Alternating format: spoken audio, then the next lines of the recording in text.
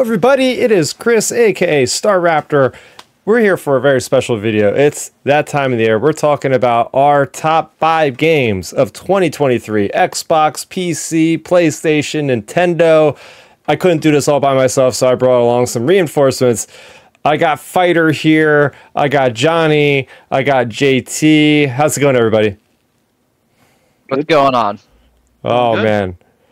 Yeah, so this was one of the best years, I think a lot of people will say. Like, I think 2007 was a really great year for gaming. I believe it was 1998 was a really great year for gaming. But as far as the game content themselves, this was a stellar year. So I feel like we might have some heated discussions at some points during this, but I'm really happy to get into this discussion. We tried doing something like this on the Star Raptor YouTube channel a little bit ago, several years ago, actually. I believe it was Johnny, me, and JT. So barring any audio issues, there's been a lot of improvements here in the studio since then. So I think we'll be good to go. But I think we're going to just go ahead and start off with our honorable mentions if we have any. I'm going to throw this one over to you, JT. Do you have any honorable mentions before we get into our top 5?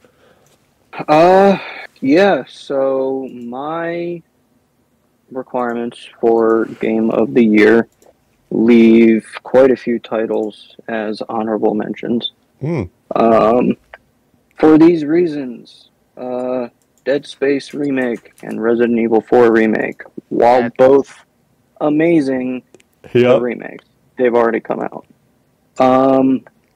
And I have 3 other honorable mentions. Not that I've played all of them, I haven't played Zelda, but Switch exclusive, it doesn't reach the full spectrum of players. And same can be said for Spider-Man 2 and Final Fantasy 16. Played both of them. They were fun enough. Spider-Man 2 was amazing, but you're not reaching everybody. You can't call it Game of the Year. So that is a really good perspective I like that you gave us there, JT, because I actually have one of those games on my list you just mentioned for my honorable mentions, and we'll take time to talk about it a little bit since you mentioned it. Dead Space. I have 2 things about this why I had to put it in my honorable mentions. One, it's a remake, and we've seen that the official Game of the Year, I don't even know if you want to call it official, but the Jeff Keighley's Game of the Year, that was nominated for a Game of the Year, and I was like, I don't know if I feel right about that either. It's a game that was already being made and whatnot. I'm also only on chapter 6 of the game. So the games I'm actually recommending are games that I've pretty much completed for the most part, I would say, as far as stories concerned. So since I'm in the middle of the game, I'm really enjoying the game. It definitely could have been on my top 5, but I'm not ready to say it is Game of the Year. I mean, the ending could completely suck and that it would just throw the thing off. I doubt it, but yeah, no, Dead Space is really fun. I like the 2 things that stand out for me are the graphics, just the really horrific goriness to it, the amount of lived-in feeling it gives you of this ship, the Ishimura, just floating in space, and the sound design. Oh my gosh, the sound design is something that stood out to me more than any other game I've played in a long time. Just every little thing just enhances your suspense as you're walking through these dark corridors, jump scares all about you. Johnny or Fighter, have you ended up playing Dead Space at all this year, the remake? Oh, I beat it. I enjoyed it. Ooh. Like JT and like you, it's an honorable mention just because it can't be Game of the Year if it's something that already came out. Like you said, you pretty much hit the nail on the head with everything you said, the atmosphere, the sounds, everything like that. Another thing that they did that I liked and appreciated, they tweaked some of the levels just a little bit. So while it was still the same game, it still felt a little fresh in some areas, so it was something new.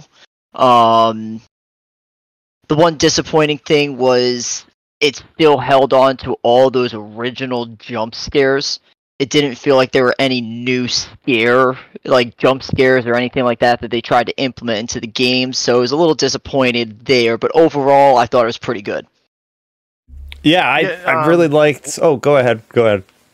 No, it was just like I was agreeing with everybody else saying like it was a remake, and the one thing that I did appreciate it was that I don't know if you remember back for Dead Space 1, the control schematics from 1 to 2 were severely different in playstyles. Like you had awkward button map loadouts where your sprint was like on the other side of the controller. So it was good to see that they took the 2 and 3 Dead Space mappings and kept it going with the remake. So I did appreciate that fact. It felt a lot more smoother to play with that controller scheme than it did with its original. But no, I agree with everybody else's points that it was a remake and a nostalgia purpose. Therefore, I don't think it was meant to have a Game of the Year nomination. I'm glad that that studio got like recognized for their work and their effort.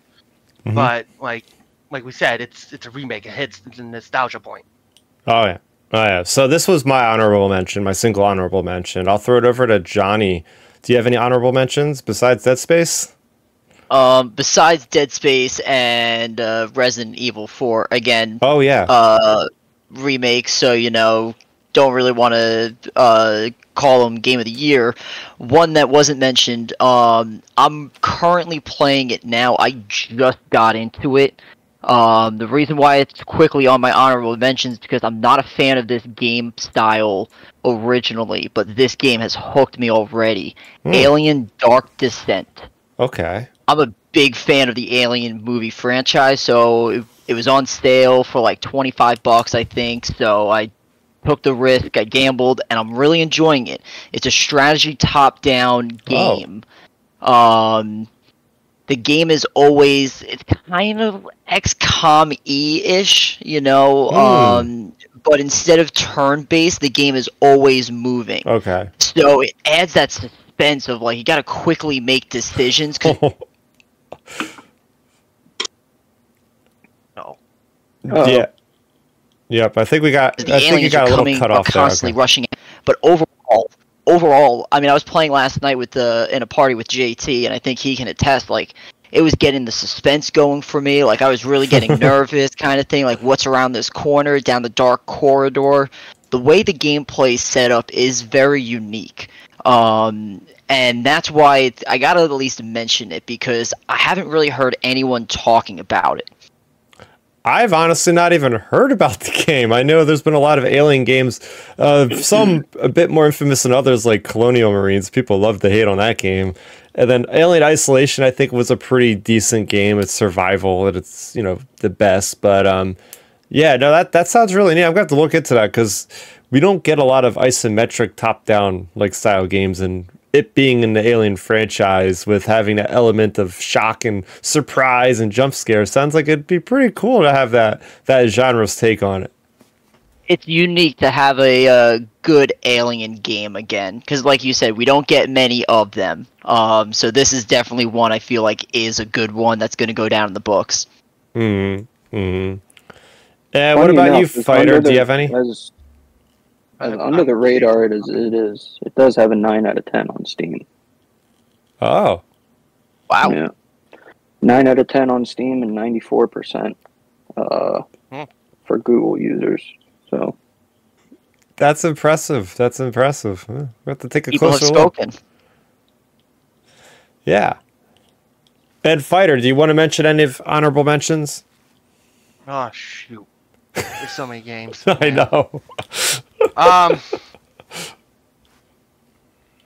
mean, outside of like the mainstream like games that have been like represented on the Game Awards, one that I did enjoy were it's called DNF Duel. It is a animated fighting game that was made by the same people, or at least partnered with the same people that did Blaze Blue, Nights and Birth, and all them. It is a very simple fighting game. There's not a lot of like map controls like Tekken or Soul Calibur and stuff like that. If you know where the moves are going to go, you know the timing, you're going to get a huge combo off. And I just liked how simple it felt. Even when you're playing ranked lobbies, it still feels like you had a chance to make a comeback. And all you needed was just that one right time window to just get that punish off. This year has been a really big year for fighting games. I mean, we had Street Fighter. They're coming out with Tekken, I think, right? They're Mortal Kombat. Yeah, it's been very, very busy. So I'm not going to mention. I'll spoil it. I'm not going to mention any fighting games on my list, but I'm very curious to see if any of you guys end up mentioning one or two of those games coming up here. I'm all set for Tekken 8. Ooh. Yeah, that's coming out in the beginning of the year, right? That 8D pad, man. Oh. All right, so we're going to get into the show proper here, but first some housekeeping. So if you guys are joining us live, thank you very much. You can put in your game of the year in the comment section down below. And make sure you subscribe to this channel and hit that bell icon so be notified when other future video game content goes on the channel. Maybe I'll do more of this. We'll see. So I'm going to throw it over to JT. We start with you with honorable mentions. What's your number 5 for top games of the year? Oh boy, my number 5 for top games of the year. It's hard to pick between these two. Yep. I'm gonna say my number 4 and my number 5 are probably pretty even. I'm gonna call it number 5 just by a hair. I'm gonna give it to actually, is that a remake? That's a remake. Breaking my own rules. Breaking my own rules. Old gentleman. All right, so we'll throw Lords of the Fallen down into the honorable mentions. Wait, that's a sequel. Wait. I wouldn't say that's a remake. I'd be hesitant there. I actually know. This is something I could attest to. At New York Comic Con, they had a Lords of the Fallen bus. And I was on the bus, and I was talking to the creators, and at one point, IGN put a microphone in my face and said, "Can you just please talk like you've been doing the last 5 minutes? You're really good at explaining gameplay as you're playing the game." And I was just like, sure. So the guy, and I was literally asking him, I literally asked him, I said, "What is the deal with this game?" He's like, "Yeah, it's basically like a sequel far into the future of the game." And I was like, "Do you have to play the previous game?" He's like, "Absolutely not. You can just start with this game." So I think it's kind of like a reboot in a sense where they're making this game kind of from the ground up to be like that. But technically, in the lore wise, I think I'll give it to you because, I mean, hell, the director of the game was telling me this. I think that's good enough, right? Well, we're going to go ahead and call it a C-boot then, which is good enough for me. So number 5 goes to Lords of the Fallen. But yeah, so I'll tell you about my experience. So I got to play for about 30, 45 minutes, and those games are not kind of my jam for the most part. Like Jedi Survivor, Jedi Fallen Order, the closest I'll ever come to playing Soulsborne's games. I was, flipping around the idea about the one that came to Xbox Game Pass, the Pinocchio one. I was thinking about trying that out. But from what I played with this one, it was pretty cool. Pretty cool. It's one of the very few games on Unreal Engine 5, so very pretty. And it's got this interesting design, at least the level I was playing, where you can like split to like a different realm and different things constantly. Yeah. So it was very unique in that regard, and I really liked the amount of character choice. Like when you first start the game, there had to be, I think the guy said there was like maybe like 12 or 15 classes. So just having that amount of choice was something pretty cool. And all the weapons, you could have dual wield, you can go single sword, shield, all that fun stuff. So yeah, I enjoyed from what I played. Yeah, it's much better than the first one. It looks great. It feels so much better than the first one. And it's much more faithful to the Soulsborne formula. And with its own unique things, like the alternate world, it's Umbral something. Umbral, yeah. It was. Yeah. But it's very creative in that sense. But, yeah, it played very well. Yeah. Yeah, so very that one smooth. takes my number 5. Yeah. So I'll throw it over to you, Johnny. What's your number 5? My number 5 is Jedi Survivor. Okay. It's definitely top 5 for me. Great game. Had a lot of fun playing it. My issue it's a big game. It's a big world. Yep. I just got overwhelmed with it. I put it aside and I'm having a hard time getting back into it. It's the only reason it's not higher on the list. everything about it I've loved so far. So I'm not saying anything bad about it. But there are a few other games I've gotten much further in that I've enjoying a lot more. Yeah, you talk about, and spoiler alert, this is not going to be the first time we're talking about this game.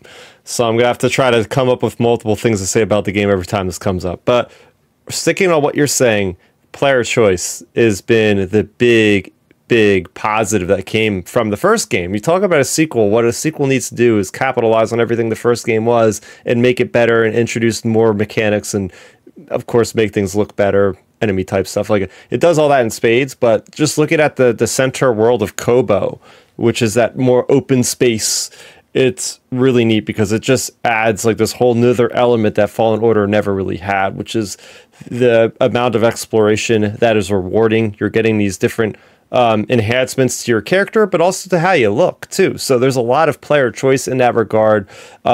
And I guess it kind of almost felt like I've never played Elden Ring, but I guess it would be sort of similar to that, where you just kind of, at least on that planet, you can go and do, hey, I want to see what's in this cave. Oh, it's a freaking Rancor. What the hell? So it's kind of fun because like I'm talking to people like you guys and other friends like, hey, did you find this area in Survivor? No, I didn't. So it's got that water cooler kind of talk because it opened up the world. Not everybody is going to see every single thing. And that's where it can be overwhelming, but also could be really fun because you could spend a lot more time in this game than you could the previous one. So.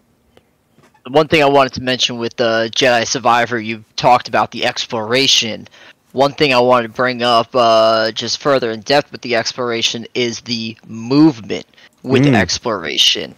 That's something I think they did really well with Jedi Survivor. The wall running, just the way everything transitions into the next step. It's just so fluid. I just felt like that needs to be said because that's something that just made the game that much more enjoyable to explore. Yes, at times it felt like a little bit of a chore looking for things in the tiniest crevices and corners, but it definitely made it at least a little more doable, enjoyable. Oh, My yeah. My Kobo completion is stuck at 99%. And I cannot find the last thing. Did you get the seeds on the roof? There was like something with the seeds on top of the roof, and there was something you can unlock with the droid or something. I don't know. Dude, I've been through. Part of me is worried that my map is just bugged. I've been through every pixel of that whole planet, and I just can't get it. Jeez. I can't. Is there like an actual achievement tied to that? I don't know if there is or not, but I completed Jedi Fallen Order 100% like 7 times. So it's a series that I enjoy. Yeah. And I was kind of going for that 100% on Survivor, but there's got to be an achievement that tied hung me up. 100%. I'm sure there is. But John, you mentioned motion, you mentioned traversal. Yeah, they did a great job. Respawn is known for traversal. I mean, you look at Apex Legends, the ability to slide and clamber up walls, going from Titanfall with wall running. They do. Dare talk about Apex and not talk about Titanfall. That's where that core movement of theirs came from. They did Titanfall, and it was even back from D1. Titanfall 1, like the movement was just that good for wall running, shooting, climbing, mantling, and stuff like that. And they just took it and ran with it into the second one. You even look at other companies that tried to do the same thing, like Call of Duty, when they tried to get all futuristic. They also started doing wall running and everything else. Oh yeah. So yeah, I'll say that Respawn does a good way of doing movement mechanics. Oh yeah. What's your number 5 fighter? I'm actually going to put it out there with Capcom and being Exoprimal. Oh. Exoprimal was fun. It still is to this day, but it's just a lot of other games have taken my time. We all know what that's like. But it's at its core, it is a PvP, PvE shooter race down to see who can get to the objective first before the final team. And I like the fact that it's not always like that. You do have your missions where it's like, hey, you and this team and that enemy team are going to work together to complete this entire mission. Have fun. Meanwhile, there's a T-Rex coming after you that's supercharged. I'm sorry, what? And then it's just also like, you have such a good cohesion of people being able to just switch in and out of mech suits based on the situation that it calls for. Like, if you need more tanks, 2 people can switch to a tank and just give you that extra protection to give you more time to deal more damage. Or if you need more damage, you can go all out on DPS.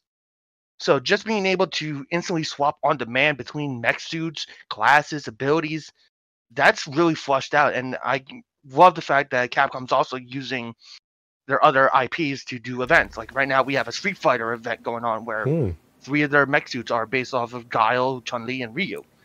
Now, me personally, I would have liked to seen mech suits actually based around those characters, but it is what it is.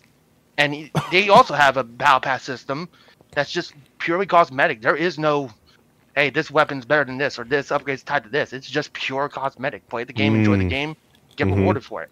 Yeah, I wish more game studios would be like that, because honestly, it gets out of control, you know?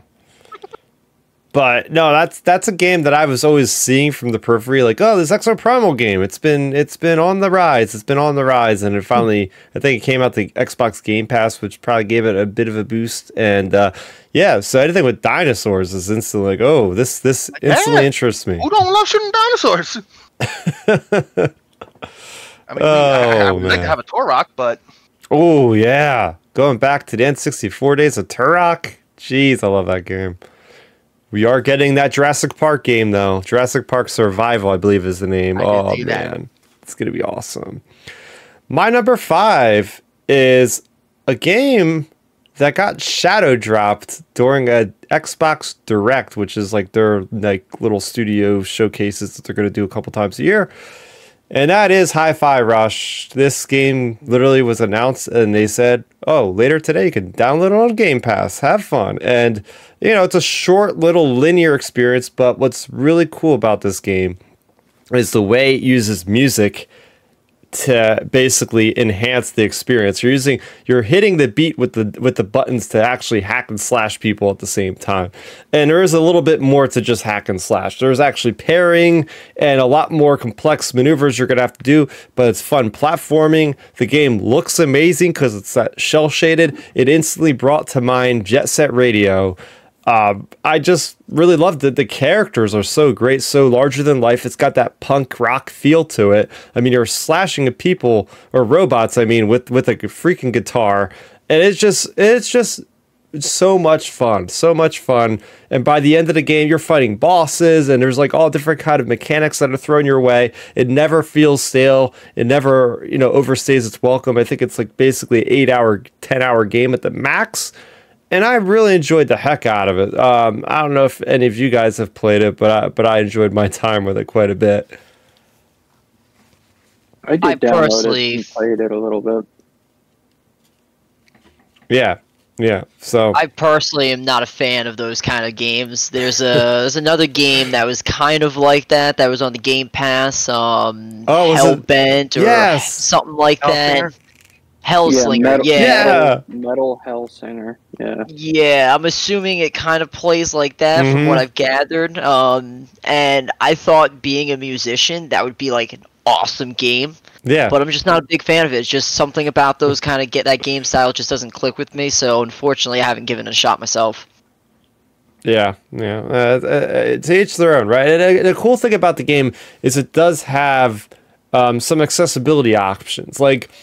You aren't necessarily penalized like for not hitting people on the beat. Like you could play the entire game just hack and slash at will, but you'll get like extra damage boosts or something if you actually hit the timer, pretty frequently and pretty consistently. So yeah, that is my number 5. So with that, we got through our number 5s. We're gonna go to number 4. Back to you, JT.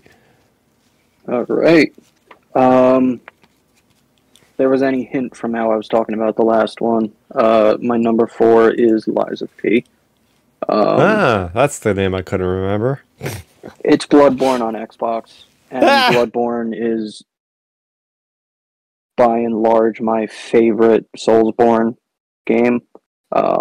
So this just takes it, honestly. Now, Lies of P is made from a separate company than like all the other Soul games that we have seen, correct?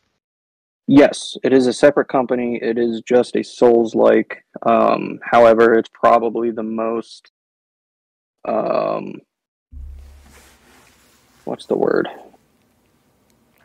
I can't think of the word. But it's one of the best out there. It's getting a lot of praise this year for that reason. What sets it apart from like Dark Souls or Bloodborne? What's its like own like little unique mechanic, if there is any? So I think the most unique mechanic about Lies of P is the weapon system.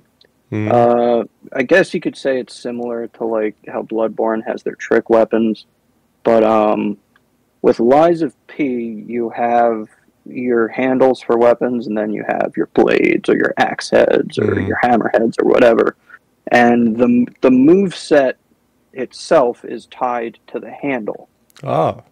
And then the effects and the damage is tied to the blade or the axe head or the hammer head. And you can actually like mix and match different handles and weapon heads for different effects. And you can really customize it to how you want to play. Okay. It's very... Yeah, go ahead. It's very... it's not quite as parry-focused as... It's not parry-focused in the same way as Bloodborne. Obviously, Bloodborne, you have your offhand guns for all your parrying. But Lies of P definitely has more avenues that you can take to play how you want. Oh, okay. And the story, right? It's Pinocchio or something in a dark fantasy? Is that what's going on here? Yeah. It's Lies of P, Pinocchio. It's it's just a really eldritch horror type Victorian take on that story, you know. As soon as you start it, you feel like you're playing Bloodborne. Okay. And it is more, the enemies get to a point where it's more than just, robot toys and stuff. And puppets. Like cool. It actually gets to like monsters and all that kind of stuff. So yeah, and we're gonna move over to Johnny. What's your number 4? My number 4 is actually a game that quickly got put on there just because of how much fun I'm having playing it now. Something I didn't think I'd enjoy. Baldur's Gate. JT and I are currently playing it now. We have a nice little party. We're kind of in a little pickle right now that we're probably going to try to get out of once we're done with this. But it's actually been a lot of fun. I'm not big into turn-based games. Not something I can really clicks with me outside of Pokemon, so I'm very picky with those kind of games. But the level of customization and just how you can approach the different scenarios and what you can do, that level is just something unlike any other game that it feels like it's just having a lot of fun with it. So I haven't gotten that far into it. I mean, we're like an hour into the game. Oh my gosh. We finally have our 4-man party. We just found Gale, our wizard. So we're making progress. We're gonna see what happens, but yeah, that's gonna be my number 4. Yeah, what races did you both pick? So I am a triling. I'm a bard. So with them, they have one of their sub races or sub classes. They give you a boost to your skill checks. So being a bard, that's why I went with them. Oh, that's so cool. What about you, JT? I'm running a elf ranger. All right, so getting that Legolas power fantasy going. Got it. Yeah. Yeah, but no, we've heard nothing but great things. I haven't heard a bad thing about Baldur's Gate 3. I mean, I think Legend of Zelda Tears of the Kingdom was the front runner for a while for Game of the Year for, the Jeff Keighley things and all. and then suddenly Baldur's Gate. I feel like that game got dropped out of nowhere. Like one I day wasn't- the game I was wasn't out. Yeah.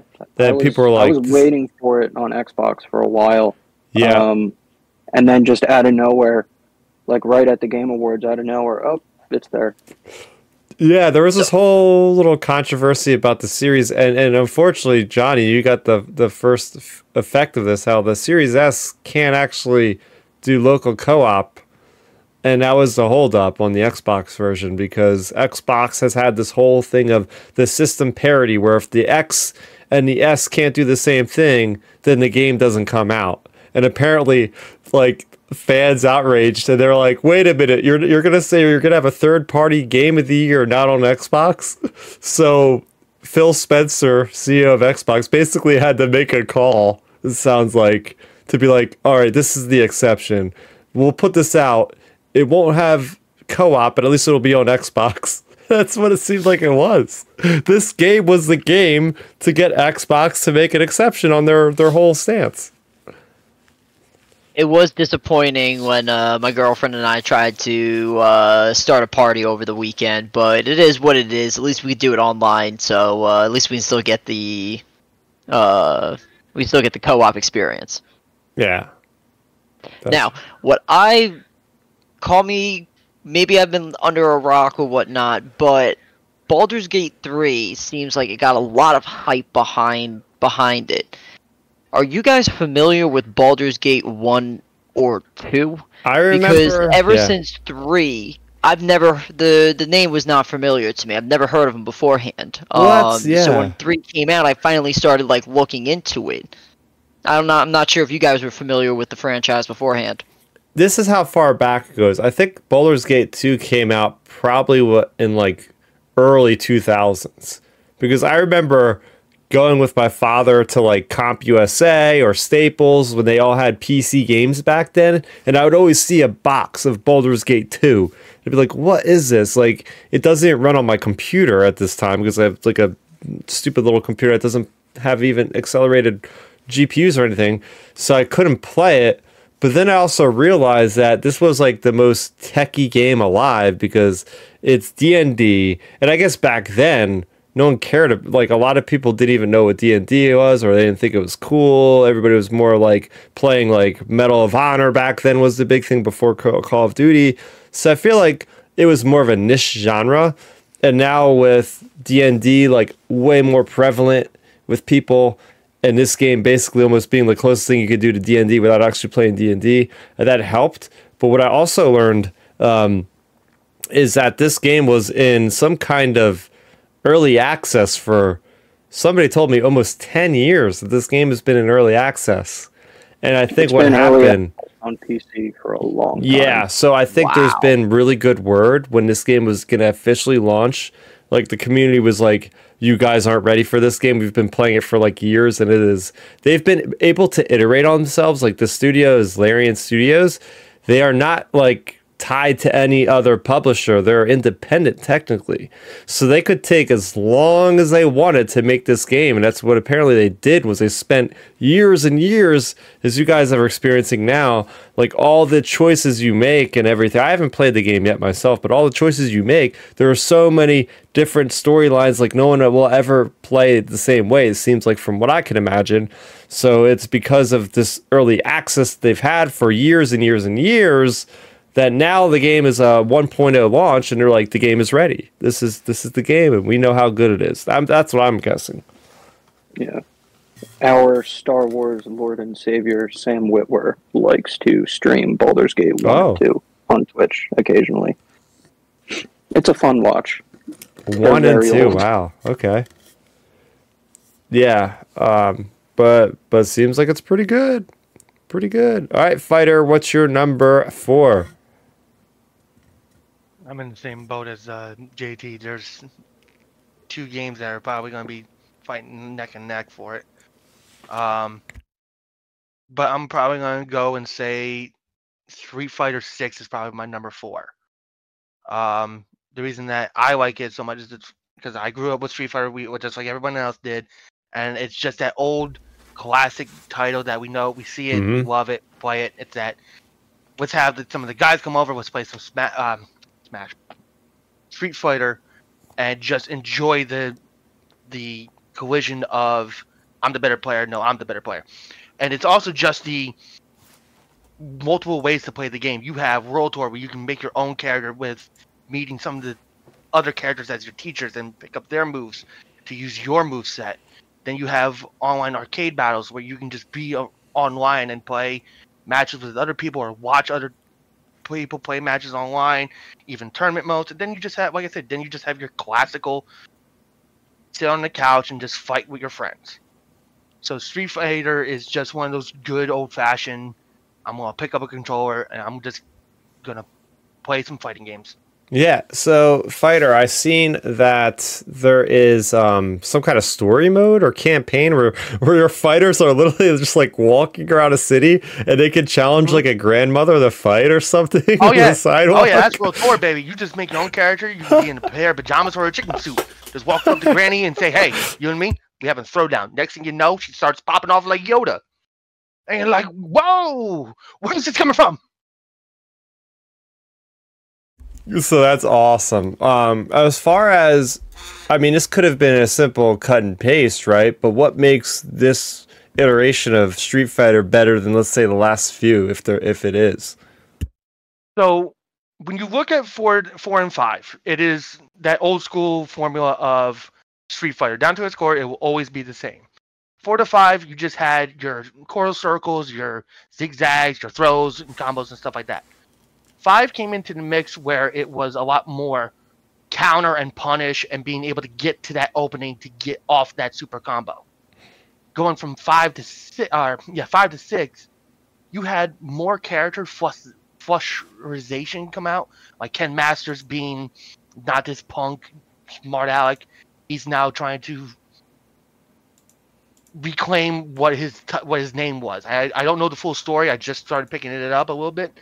But you have characters like Ken, who's going down the same path as old Ryu, where he's on a journey. You have Ryu, who's finally becoming the master of that style and being able to pass on what he's taught. Mm-hmm. You have other characters like Cody, who's this big. He tells you to call him your coach, and he's just this trainee guy from a military police force. And then you have old school classics like DJ, who just comes out of nowhere with his festival style. So it's just a lot more flushed out character design, storytelling, and creating that world of Street Fighter more instead of just having it that stagnant.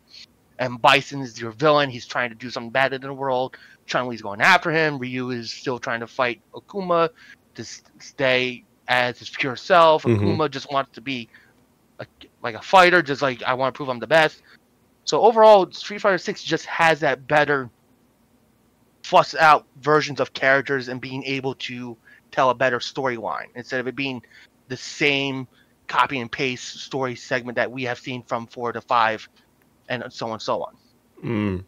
Yeah, I don't usually think about fighting games as having a super in-depth story, so it's nice to know that this one actually has something that just goes beyond and kind of goes outside the box a little bit for the most part. But yeah, I mean, this game, the previous one, wasn't it like a PlayStation exclusive or something? I believe so, and I don't. You could correct me if I'm wrong. I don't know if 6 is on Xbox. I have a good feeling it probably is, but yeah, maybe we can come back later and fact check that. But anyway, I mean, if it is, then it's great. And then I know 5 was definitely just a PlayStation exclusive, and that's where they lost a lot of their fan base because like not everybody can afford 2 consoles to play certain games. So then when they reopened it back up, it like gave up that big second breath of the franchise to be like, now we have all of our fans back together fighting and being able to enjoy that core feeling of I'm ready to throw down. Yeah, and how's the online play with fighting games these days, like the ping and like the lag and latency? It's very, very manageable. Like there are very few spots where I feel that I could have blocked that, or I should have blocked that, or I was holding block and I still got hit. So it's definitely that franchise has definitely learned from past mistakes to always just have, let's put the game out, let's see how it goes, and then we'll build on top of that, just like any other company should be doing it. Oh yeah, pretty good. And then with the story mode, it's just more like I said, it's just it's your character. You play how you want to play, and your character is on like a search of what it means to be strong or power. So it's that good sense of players where it's like, how do I feel like my character should perform, or how I should fight in a way like that. Very good. We'll see if there's any other fighting games on these lists. Moving to my number 4. I know you played this one, JT. This is Hogwarts Legacy. This is a game I was waiting for a long time, going back to the original PlayStation, which was funny enough. I actually dug out my old disc for the original Harry Potter and the Sorcerer's Stone on PlayStation 1. And yeah, but this game, this is everything a Harry Potter fan would ever want in a game, honestly. An open world, you get to create your own character, you get to choose your house, you get just the entire grounds of Hogwarts and everywhere north and south, and there's magical creatures, so it combines a lot of stuff we've seen from the Magical Beast series of movies, and it's amazing. There's side quests, there's stealth, you could be a good wizard or a bad wizard, Avacadabra, or saving people. It's just a pretty good story, too, with, like, giving you the backstory, because this game takes place, like, 100 years or so before the movies, at least. So there's a lot of different kind of themes to this, because the characters there's some characters you might actually even recognize, which is a whole lot of fun. But yeah, this was awesome. You get the 10 different classes, potions class, and beast class, and all this cool stuff that as an RPG I think it really delivers on being immersive for the player, putting the player in the shoes of a wizard at Hogwarts, and it doesn't like overstay its welcome either. It's like to do everything, it's like a good 40-hour game. I mean, it's always something I wanted, was a good sized open world Harry Potter game. I'll throw it over to you, JT. I know you played some as we were playing it at the same time.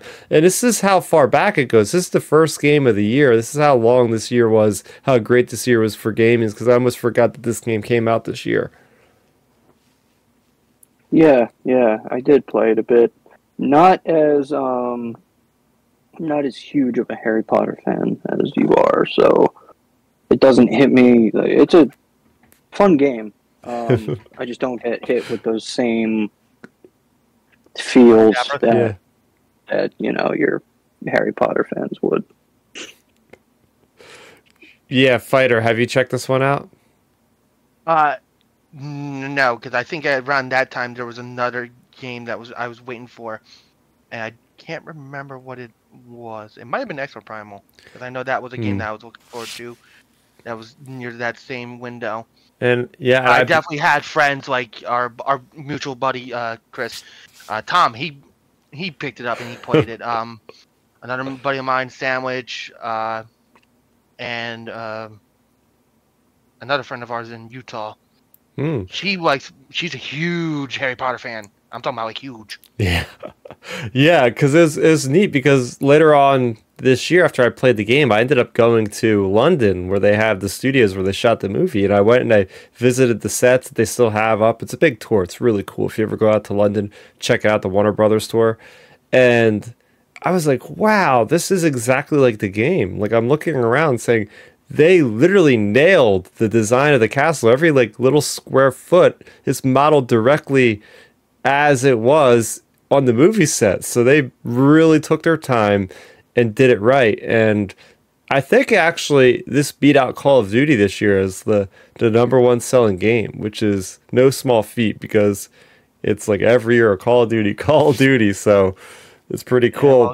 Yeah, well, there's a grenade attached to that title right about now. I will say I played Hogwarts as well when it first came out. I played it for like 2-3 weeks or so, and then I fell off. And I never touched it. I actually just recently saw all, was it 8, 9 Harry Potter movies for the first time. Oh, First time, yeah. So I actually, after seeing that, I wanted more. So I re-downloaded the game, and like you were saying with the little details, that's exactly like the first thing I did as soon as that game loaded back up. Yes, I've played it. Yes, I'm familiar with the locations and everything.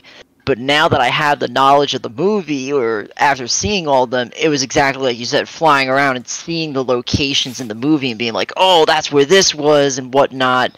Definitely makes the game, it hits you on a different level. oh yeah. And I was able to appreciate that game a lot more this year because of seeing the movies. Oh yeah, so there's always that good hit of nostalgia or kind of confidence with knowing what it is, and that definitely leads to that. We are getting into our top 3. I'm going to throw it over to JT once again. Top 3 games of 2023. Top 3 games. As we move into top 3, I can't believe that it slipped my mind until now, but another honorable mention, and might even take the number 5 spot and bump Lords of the Fallen out of there. But Remnant 2. Oh yeah. We cannot finish this video without bringing that game up because it is. Yep. I'm a sucker for really good Souls-like games, and Remnant 2 is a really good Souls-like game. I mean, you might look at it and say it's a shooter, which it is, but it's a Souls-like. And I was going to dive into it, don't worry. I'll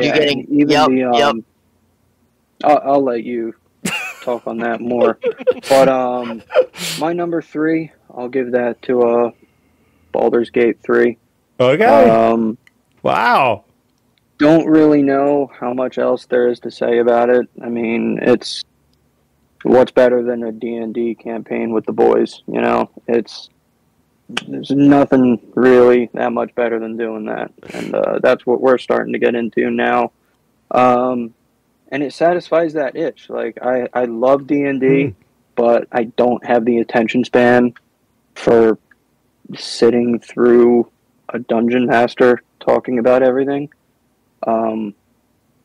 So Baldur's Gate, just having everything in video game form, it's exactly what I need for it. Yeah, that is a testament to how good the game is, because you guys said you're like an hour in, and you're already putting this game that you've only played for an hour above games you've you're 4 and 5 and your honorable mentions. This game is already coming in the top 3. That really says a lot about the quality, just how this game makes you feel, how engaged you are. I think one thing about that always sets off with me, like, oh, why a game could be so great, is even when I'm done playing the game, I'm working or I'm doing whatever I'm doing, I'm thinking about the game. That's when you know the game is good. The game actually has that quality to be like, I want to just be home and play the game. I don't want to keep thinking about the game anymore, you know? Yeah. But I have to ask, JT, have you had a moment where you look at Johnny through some type of spatial mirror and just look at him and be like, why'd you do something like this? And you can just feel that Cheshire Cat smile of evilness going across his face? Not quite yet, but just before we got on here, we stumbled upon this group of ne'er-do-wells arguing with each other. We charisma checked them, they ran off, and then we see this little crack in the ground. We're like, how do we get down there? I found this thing, I shot it down with an arrow, it broke the thing open. And he went and he fell right in. Like, I couldn't figure out how to get in there. I was trying to jump in, like, I was trying to jump command, it wouldn't go down there, and I'm like, dude, you're stuck down there. Like, but then we finally managed to get down there, both, and then we died. And, yep. Wasn't it a pretty ending? So you're the one that put him in the hole. Well, he fell. He just. Listen, man, Johnny, I got support. You were at the wrong spot at the wrong time, man. It really was. It was actually like I clipped through like a corner of the hole or something like that, because we were walking around it trying to figure out how to get in it, and it wasn't letting you in the hole. And then all of a sudden, my guy just like fell in right at like a small little corner. So yeah, it wasn't supposed to happen, but it definitely made it more eventful. That's for sure. All right. That's part of the fun, right? A game like that, you don't get a lot of experiences of co-op games these days to the degree of Baldur's Gate 3, where it's like literally your journey depends on the other person. Whatever their decisions are, whatever their actions may take, it's all on them. And you just kind of go with it. It's like, all right, I guess we're going to go in this direction then, because this is what you did. You got us into this mess. So I can imagine, like you said, JT, about like that. What's better than just like a D&D night? Like, I can see that translating really well to this game. Yeah, it does. All right. Number 3, Johnny. Well, like JT said, couldn't get much further without mentioning it. It is my number 3, Remnant 2. Really enjoyed the first one. It was unique. It's different. It follows the Souls-like formula, but it puts a twist on it with the guns, which makes the combat stand out a little differently. Remnant 2's everything Remnant was, except just better. The worlds, the environment is just a lot prettier. The darker, gothic world that they have is really feels like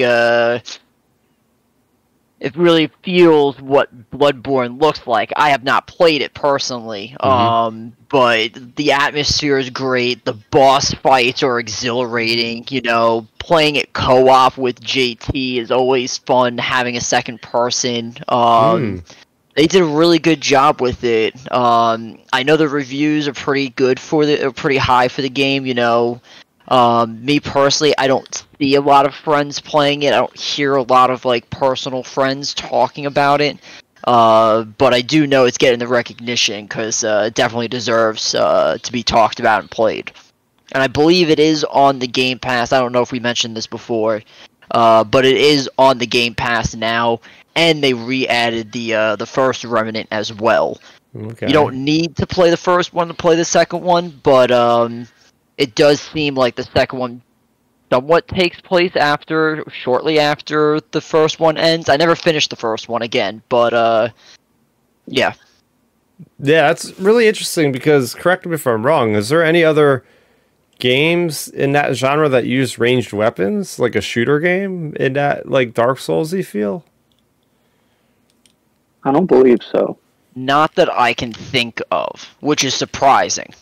That is so neat. I've not really seen a lot of this game, but it's got me intrigued to be like, oh, maybe I could get into a game like this because it's ranged versus melee. Stepping stone, if anything. Yeah, and a lot of the worlds and the dungeons also have a sort of a procedurally generated aspect to them. Like the entire map can be flipped, things can be moved around. So there's definitely an element of you know, there's is it like RNG involved. Is it like roguelike? You know? Or I guess that's not really roguelike. Yeah, RNG, more like procedural generated levels. Yeah. Oh, Yeah. okay, cool. Definitely roguelite influences, but not fully a roguelite.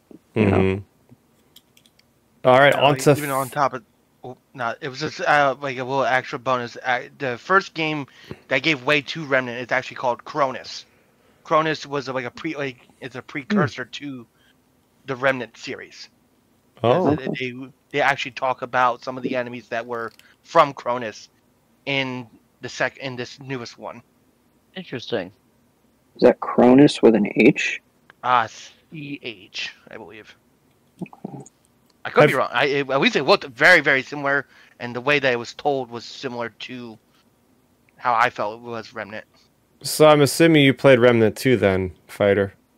Oh yeah, it was actually going to be one of my either my top 1 or top 2, but since we got it here, I might as well just slot that in with with a different game. But no, I definitely enjoyed Remnant as a series as a whole. Like, I have my little group of friends, and I remember getting the mod that gives when you have it fully charged, you get to shoot a pyro tornado. And this thing, if you get close to it, will kill you, and it will. And there's friendly fire, by the way.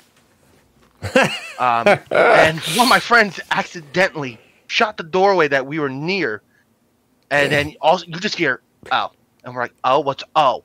Next thing you know, team wipe, and we're like, what made you think it was a good idea to have your mod active at that exact moment? So it's Remnant builds that memory where it's like you're having a good run, you're having some fun with your friends, and then next thing you know, it just ends just like that because somebody wasn't paying attention, or the boss just gunned one of your friends down or focused them hard. JT and Johnny, that you might be able to agree with this. Venom, when he was he gunned for one of my buddies hardcore. I think he was like one of the second to final bosses in the end world. Oh, we haven't gotten to the end world yet. We're getting have fun with there. him. Have fun. Actually, the boss that gave us the most trouble was a bunch of cubes in a maze. Yes! Oh my god! And the worst part is, it's like you're looking around and you think you have more time. Next thing you know, you get squashed by a cube. Yep. Exactly our issue. Yep. That sounds so bizarre. Getting crushed by It's like playing a giant cat and mouse game, and you're the ghost, and the block is Pac-Man. Oh man. Waka splat. Well, I'm gonna switch gears from a Dark Souls game to another RPG. I guess that's a comment on my list. So I'm gonna have like 3 RPGs, and I'm looking at it by the end of it. And that is another Bethesda game we've been waiting for, Starfield. Man, oh man, I played so much of this game on my Xbox 2023 wrap-up, whatever they call it. I put the most hours into that game. 100 and something hours into that game easily.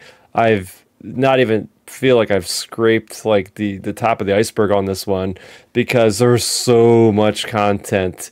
Yeah, the story of the main campaign, it's not the greatest. Otherwise, it probably would have been my number 1 or 2. But just the wide breadth of the content that's on offer here. I'm not a huge fan of Fallout. I'm a very big fan of the Elder Scrolls games, and this game is sitting with me kind of like the Elder Scrolls games in a way because I'm really getting a lot of that character choice, the character freedom, getting to just create your ship, modify your ship however you want to, and just go anywhere in space. You can have crazy side missions that I could talk about for days, like, you know, running across some old grandmother that's lonely and wants you to come and have cookies with her and listen to a couple stories, or getting framed and ended up working as a double agent for one of these pirate organizations. And there's just so many like emergent gameplay things that happen just randomly that are just so fun. And it's just goes to show you like there's this felt more next gen for me because of the just scope of the game, just how big the solar system is. Wherever you can go to a planet and you can survey the planet, and it'll take you like hours to just walk around this planet. And the combat's good. I will say the combat for a Bethesda game, shooting wise, is pretty snappy. I'm playing it on PC, and it's a great feeling game. But overall, yeah, this is my number 3. Really enjoyed this one. Anybody else have something to say about Starfield? Hey, there's a lot of drama surrounding Starfield right now. It's not exactly on my list. It's certainly not the next Skyrim for me, or the next Fallout New Vegas for me. But I think it has potential to get there. Maybe a couple more years and letting the modding community get their hands in there. And yeah, maybe a couple quality of life updates, and I think it might be there. Yeah, I mean, there's a couple things that were nagging issues, like the inventory space system, where you get bogged down if you have too much, and you have all this extra stuff you're looting, and you're putting in your cargo hold, and then your ship is like all it can get like kind of annoying. Oh yeah, there's no maps on the surface of a town, so you don't know where the vendors are. Like stuff you would expect from a game in 2023. aren't there, and that's even after a year delay of this game. So I do see the criticism why this game has the ratings it currently does. I feel like for most people, they either love this game or they hate this game. I fall into the first category there. I really like this game. I feel like you said, JT, there's a lot of room for improvement. I think it will get better as we go on. There's an expansion coming out, or DLC at least that I got because I pre-ordered the game. Eventually that'll be out. And the one thing I really liked is the context of how they do New Game Plus mode.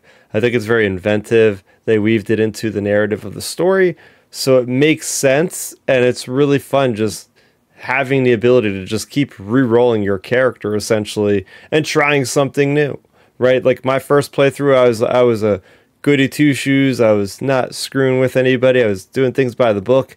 And now the second playthrough, I've even gone through and tweaked my character's like likeness appearance. So it's like, oh, it kind of looks like my first character, but something's a little off. And then I made them just be like a killer and just going around working with these Crimson Fleet pirates, just taking over the galaxy. And then I'll do a third playthrough where I'll work for like the government as somebody. Or so it's fun to role play in this universe. They give you a lot of tools for that, which I really appreciate. I gotta say, the one thing that stopped me, and I do gotta jump back into it because I did have fun doing the bounty hunting missions, like you said, just flying across space, the space battles, boarding other ships and fighting them and then blowing them up. It was very unique, awesome. The thing that killed it for me was once I found out you unlock certain abilities later on. That kind of not what I was looking for in that kind of game. That kind of like killed my ambition to continue with the story. Like I said, I do want to jump back in to at least do side missions and have fun with that. But that was something that was just that reason alone is why it's not on my top 5. Yeah, I mean, it tries to make itself unique, and in some regards, they've kind of gone back to the well with another franchise that they've worked on, and it kind of feels very samey. So, yeah, totally get that. We are on to our number 2. Number 2, here we go. JT, what's your number 2? All right. My runner-up is I'm giving it to Jedi Survivor. Okay. Now, it's only gotten one playthrough out of me so far, unlike Fallen Order, which I've already stated I've completed many times on the hardest difficulty. I love that game. I also love Survivor for different reasons. I think Survivor, and this is going to be a hot take, Survivor is one of the best sequels, period. It handles the continuation of a character from one game to the next game better than most other games I've played. Even as great as Spider-Man 2 is, I'd even say it's better than that.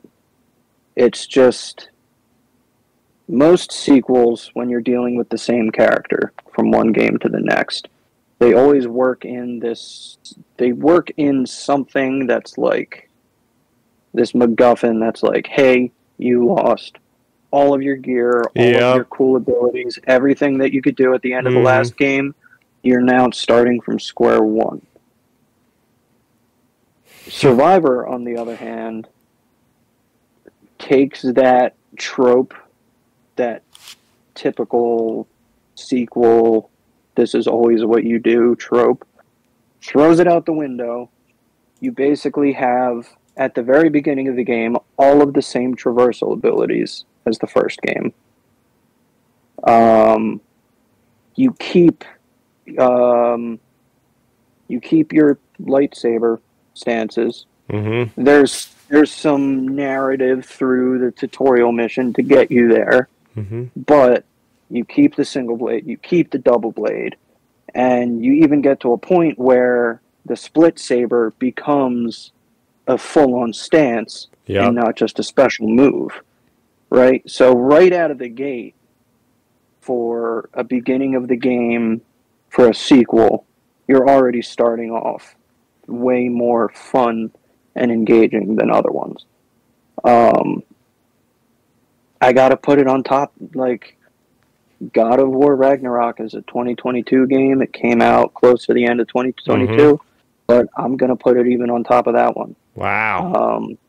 Going from God of War 2018 to God of War Ragnarok has to be the most, and I love the original God of Wars, and I loved 2018.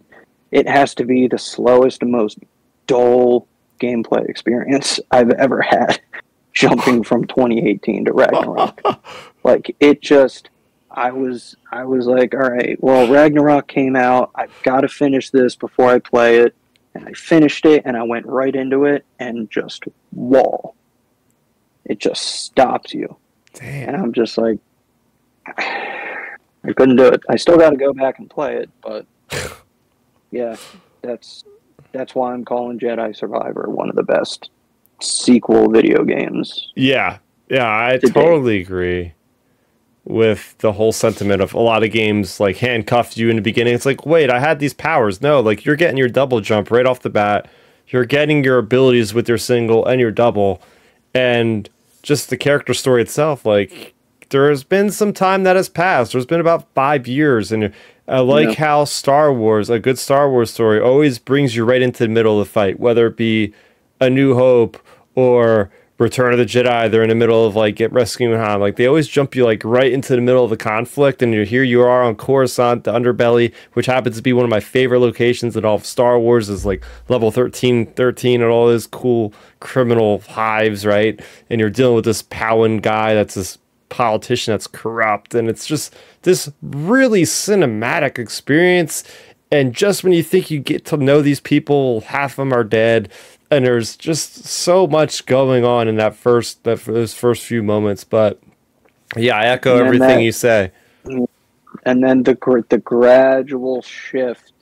You think it's going to be, you think it's going to be a normal Rebels versus Empire storyline, and then it just flips that on his head, and you're getting High Republic lore. Oh, and yeah. It's great. It is, you go to 5 planets in the game, but it feels a lot more because there's so much dense information. There's so much with the droids and all.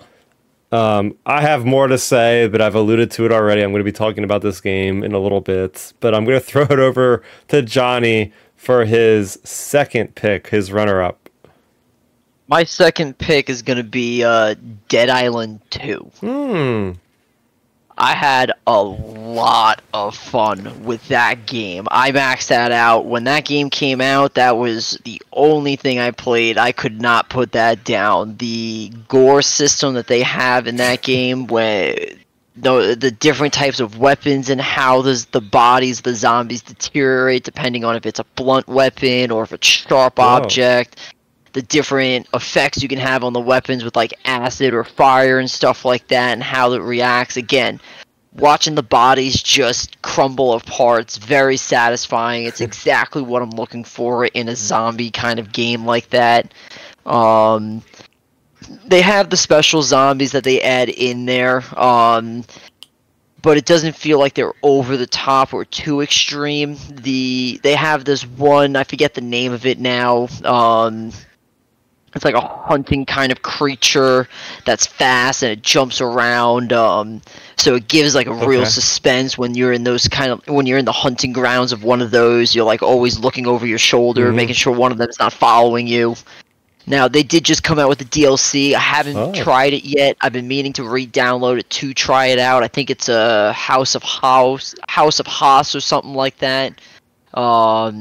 I haven't played it yet. I haven't really read much about it. Seems to be like it's a short DLC, but the content seems to be in it. Seems to be good. Like I said, that was just everything I was looking for in a zombie game. I had fun with it. It is co-op. I've dabbled a little bit with the co-op. It's okay.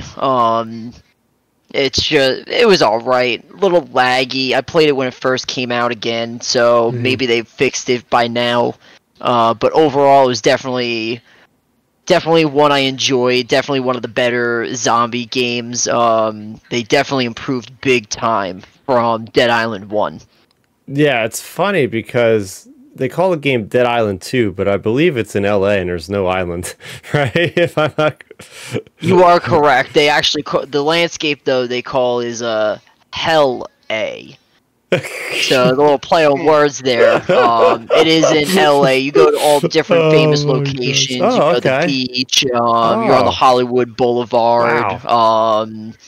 You start off in mansion kind of Cool. area. They did a really good job with the atmosphere, the lighting, and everything like that. They have a day-night cycle in the game. At night, you got your flashlight. You're going down the streets. Ooh. There's there's fires from cars. You're trying to find zombies. You can hear them, but you can't see them. It's a good game. They did a really good job with it. I'm happy because you could see the potential with the first Dead Island, but there's just something they missed there that wasn't right. Dead Island 2, they hit it. They hit that nail on the head. I'm really happy that they delivered because this game was that game that was kind of like in that hell development cycle where it just kept getting pushed. It kept getting pushed. It kept getting pushed. And I was like, when a game gets pushed and delayed this much, I feel like the studio eventually just puts it out and it's just not even any good at that point. So I'm really pleasantly surprised when I started seeing the reviews for it. I'm like, oh, this game is actually pretty good. And I think this came out right around Jedi Survivor. And I said, oh, this game's DOA. This game's coming out on top of one of the biggest Star Wars games in years. It's so dead. People are going to save their money for Star Wars. And there was a big enough community backing this game. And then the reviews came out. And it seems like they did a pretty good job with their sales. And the critical response is good. So I'm happy because I played the first game. And I only played 5 minutes. I don't know. Something like you said, something that was off about it. I just I don't want to spend time playing. There's something's off about this game. Maybe it needed more time to cook. Laggy. Yeah, exactly. Input delay is what it feels like at times. Yeah. And the first game also absolutely falls apart as soon as you leave the resort. Now, are there human characters you fight against, or is it just strictly zombies? It is just zombies. With the DLCs, I don't know if they plan to add humans. I didn't read into that at all. I kind of hope that they don't, though, really. I like just focusing on zombies and the different ways of just being able to take them down, take them apart.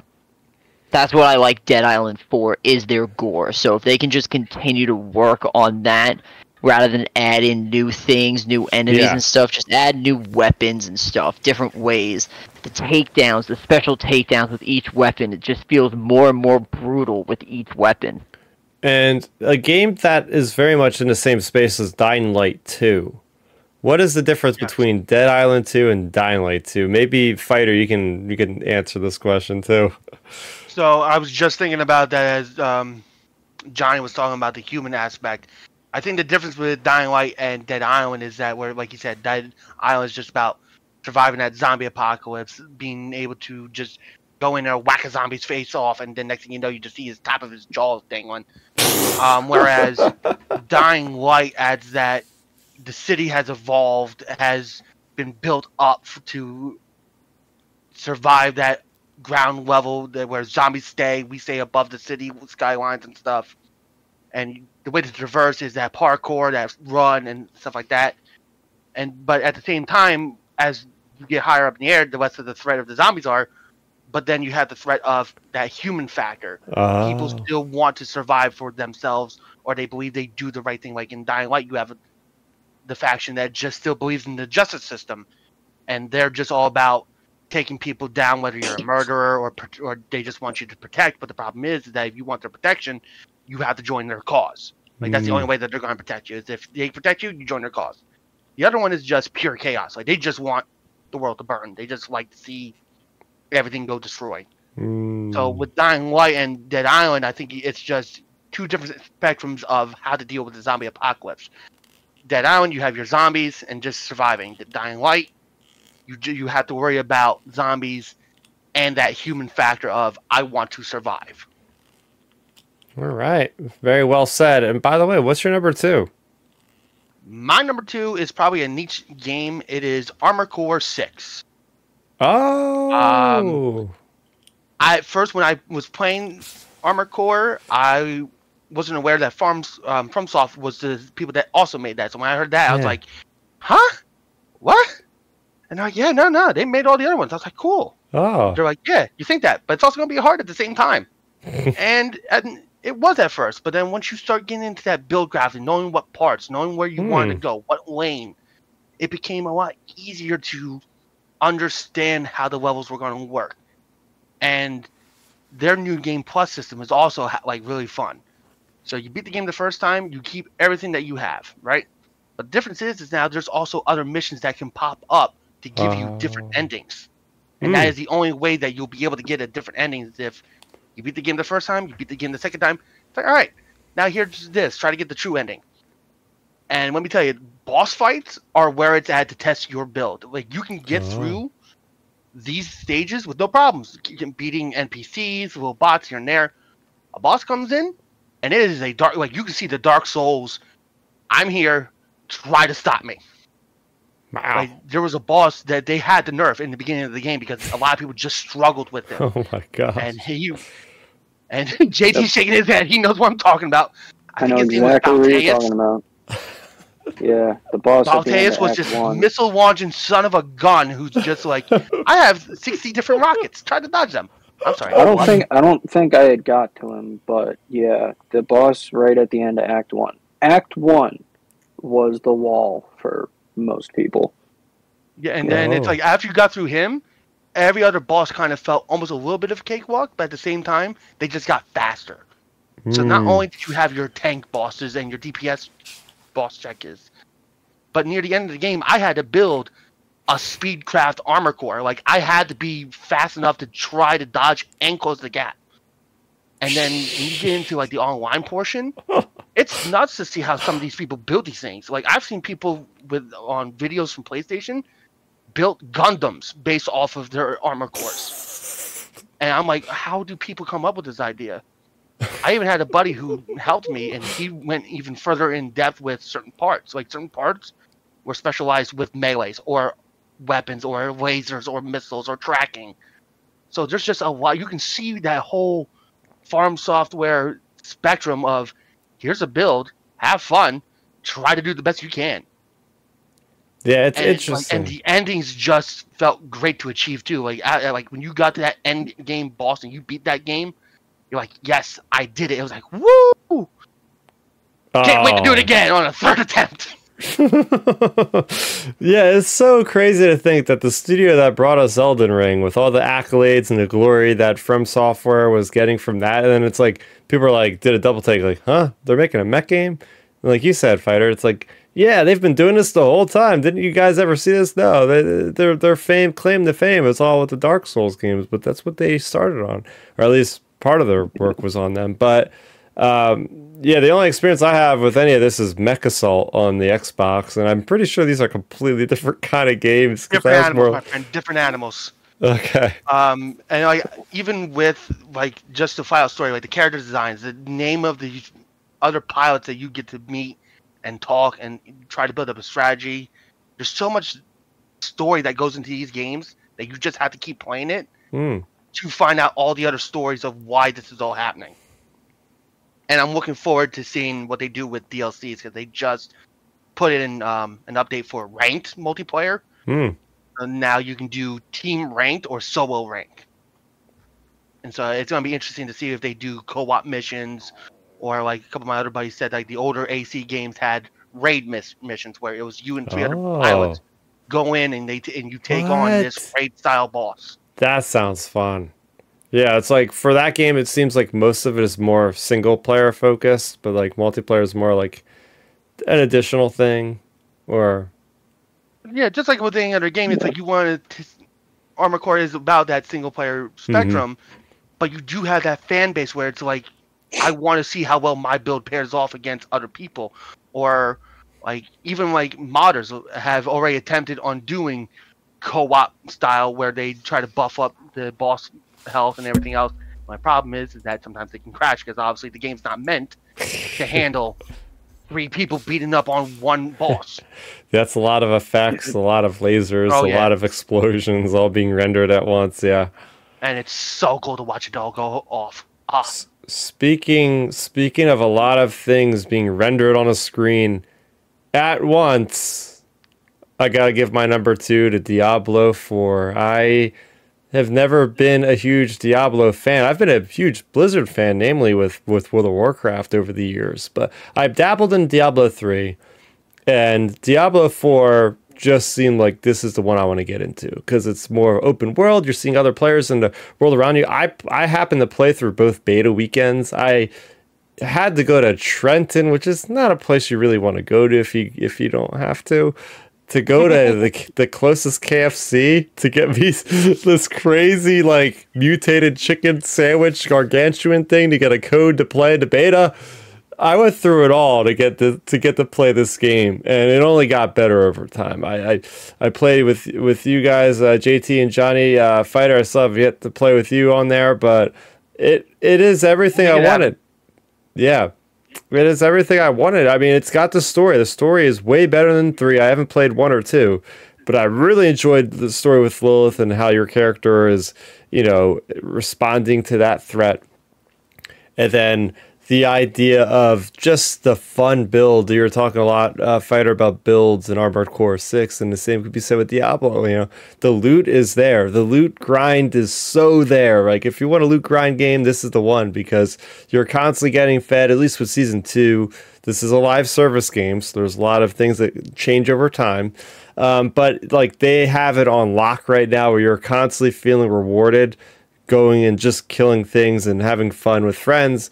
I'm playing as like a necromancer right now, but then I started off as a rogue, and then I went to the sorcerer. So there's a lot of fun to be had there, a lot of creativity. The talent system is great, loot system is great. The game performs so smooth. I'm playing on PC. It's just butter smooth. It's just great time to slaughter things. I like the open world, the world events that happen emergently, the world bosses that happen. The dungeons, the progression is so fun with Nightmare Dungeons, going through, getting leveled up with your glyphs, and just getting the best rolls. Yeah, I mean, looting, it could be improved a little bit more as far as like how the builds are concerned with your affixes and stuff on your gear. The developer said they are working on that. And that's the other thing that really cements this as my number 2, is the idea that the developers are constantly improving the game. Season 1 was a bit of a misstep. Season 2, they've gone back. They've changed a lot of things, and it's a lot easier to level up now. All this good stuff because of player feedback. So to see a studio take a step back, absorb this information, and change things appropriately, I got to give it to Diablo 4 as my number 2. And I know that Johnny definitely has stuff to say about this one. So, well, I do too, because I disagree where it's placed. At least for me, it was. Wait, say that again? No, I would put, so obviously we're getting ready to do our number 1s and all this and that. I think, for me at least, Diablo is my number 1 for this year, just because you're saying it's got that feeling of, I see you running around, I see Johnny, JT, everybody, all these other players are just being able to gather in and say, let's do this public event right here. Cool, let's do it. Hey, I need help with this dungeon. I got you.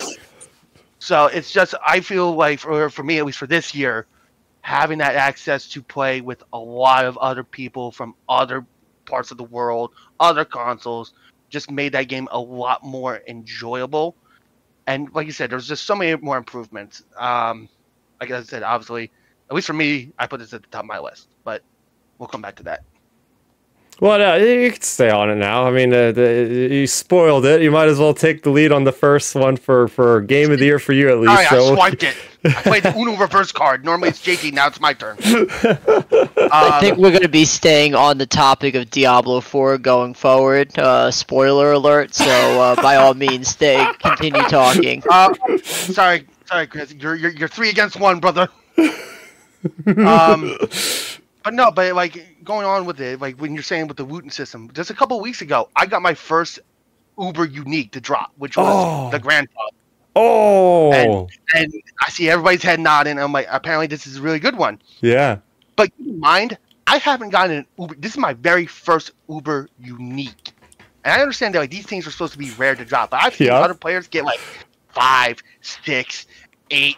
I'm like, where's mine? So and like. I'm not saying like they should be dropping so much more, but there's also no way to tell that it's a Uber Unique unless you go and look through the forums in the community. So I would like to see them do something with that where it's like maybe a different color in the letters, or maybe it has Uber on it. You basically have to know exactly what the stats are to know if it's Uber Unique. Like, you have to turn on your tooltips and be like, oh, it ranges from 25% to 50%. If it's 50% on this and it's 50% on it, then it's an Uber Unique. It's like, it shouldn't be all that work to figure that out. Right. Like, I feel like there should be something in-game that lets you know, like, hey, this is an Uber Unique. But even then, like how you're saying, you're jumping from class to class. This past season 2, I started on a druid. Wasn't really enjoying the druid as much as I thought. I jumped to a sorceress. Guess what? Got to a level 70 sorceress, and then I find out there's an XP event where you were getting ridiculous amount of XP going on for like I think it was like the weekend or the week. It was all week. I got a barbarian up to the same point within 3 days of the event, and I just now got the level 100 barbarian. Now oh, nice, congrats! Hammers. That's all I gotta say. Oh, we got the hammers. Hammer of Ancients. Yeah, right. Right. But then it's like you go and you look at some of these other players and all these other styles of game or builds. You got rogues doing massive AoEs. You got fireball sorcerers. You got a druid smacking everybody with a bear claw. You got necromancers throwing bone spears at people. Bone spears. So like the game in itself, and as it is now, and it's like from where it was base. It's grown. It has truly grown. I will say that.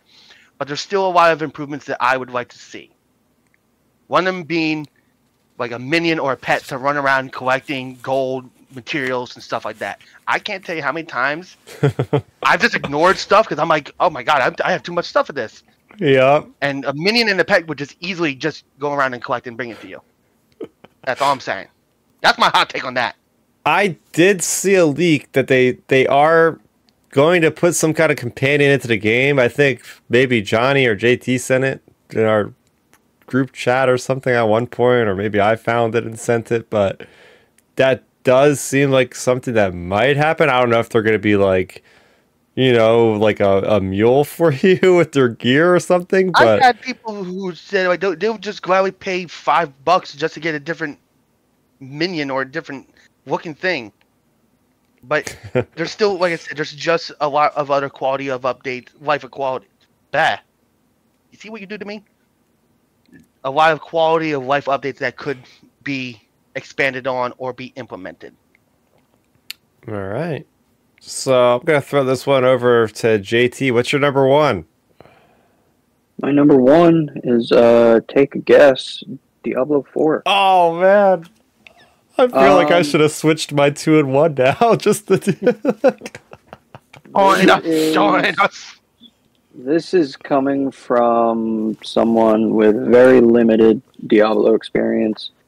Never played the first one, never played the second one.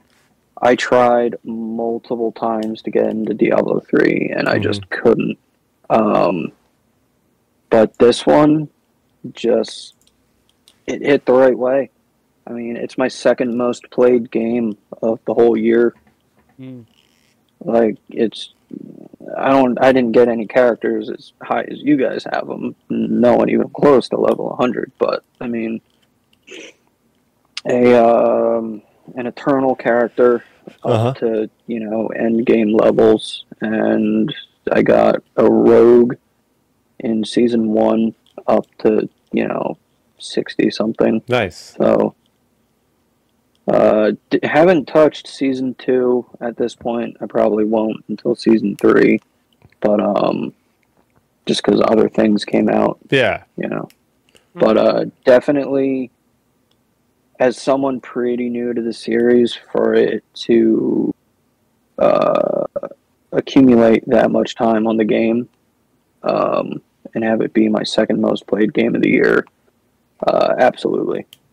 Yeah. I think I believe, and this is why I don't know this. I played this on PC. I couldn't find a way to track my gameplay time, but I have to have put in at least 200 hours with this game this year, because just in the last month or so, I couldn't put it down. I'd be playing it before work. I'd be playing it as I got home. It's again that game that I think about when I'm not actually playing it, right? It's that thing of I need to get back and play more Diablo. I have to level up. I have to get to super unique. I have to try to take down this boss at the end, or do this Abattoir of Zero, which I got owned by doing, by the way. I'm not good enough yet for that, but got a couple of weeks.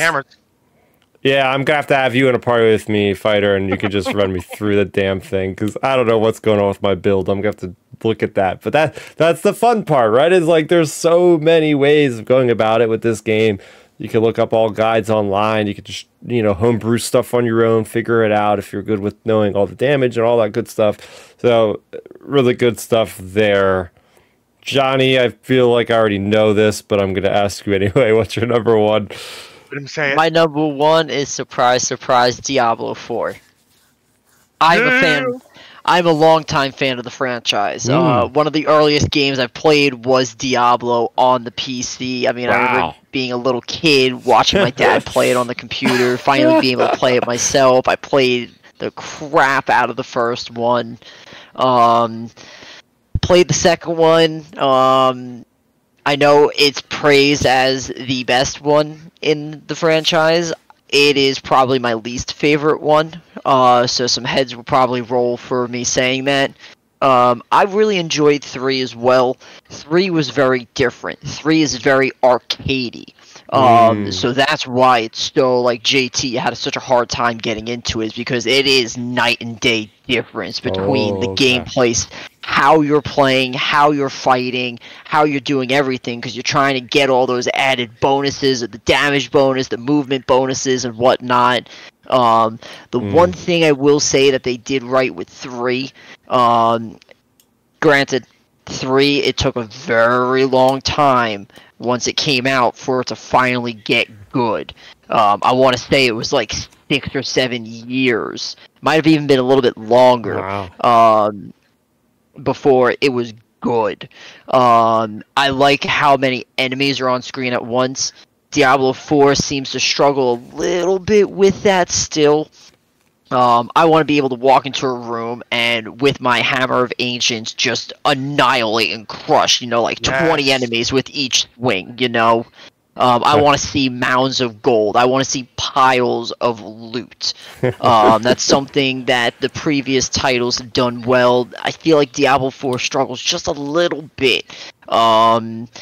You guys talk about the loot grind and everything like that, and it is there. The frustrating thing about it is I'm like a level 60-something. And I've seen it since the launch that it's a lot. I get a lot of crap. Loot, loot for levels like 20 levels lower, something I'm never gonna use, a lot of it. So I just wish they would change that up a little bit, so at least the loot becomes, it feels like, should I even really circle back and pick up that item back there? Is it really worth that 5-second turnaround? Because it's probably going to be 15 levels below me.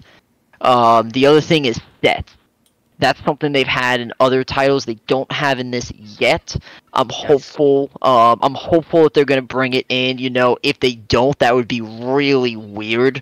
It might not be in Season 3, but I have faith eventually they will implement that into the game. It is something I wish it was added right from the get-go. Because, again, they've worked with it in 3. It's not something that's new. The story, you know, I skipped through the story. I don't really care for Diablo stories. Honestly, the only one I ever cared for was the first original Diablo, so I just skipped through that. I'm really all about the gameplay, you know, killing as many enemies as fast as possible, the different classes. I mean, we can beat this dead horse all night long, you know, everything you guys said is spot on. The unique builds, how you can just tweak a few things and suddenly your character just changed dramatically. You know, the different weapons and how you can really party up with so many different players and how their playstyles can affect the overall thing. The world bosses, world events, the tree, the Tree of Whispers keeps things interesting, you know. Do I feel like doing a dungeon tonight, or do I just want to bang out a few, like, bounty hunting missions or whatever it is?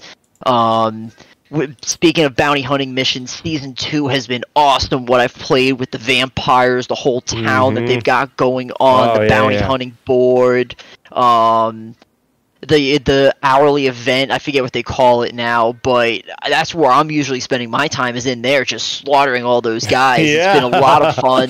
They're getting the blood harvest. The game's getting better. I haven't been following player count or anything like that, but like Fighter said, I'm sure, and I believe it, you know, I'm sure the player's going to be coming back and it's going to be growing, because it's definitely getting better. Definitely easily my number one for this year.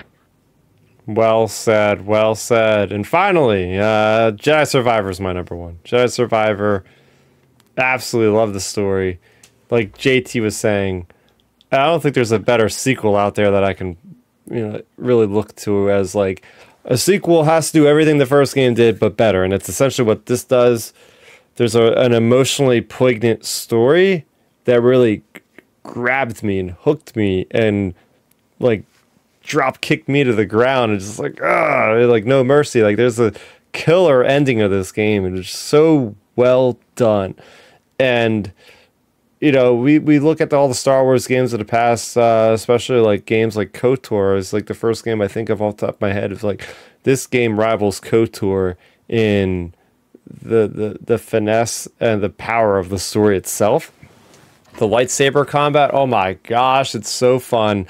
They just, when you think they can't do anything different with this game, they add two more, a blaster stance, they have a cross guard lightsaber stance, and they all feel so unique, so fun.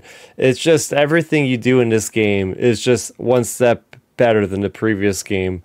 All the droids now, having droid separatist droids that are reactivated, droid dekas, magna guards, commando droids, so much fun stuff. Super battle droids.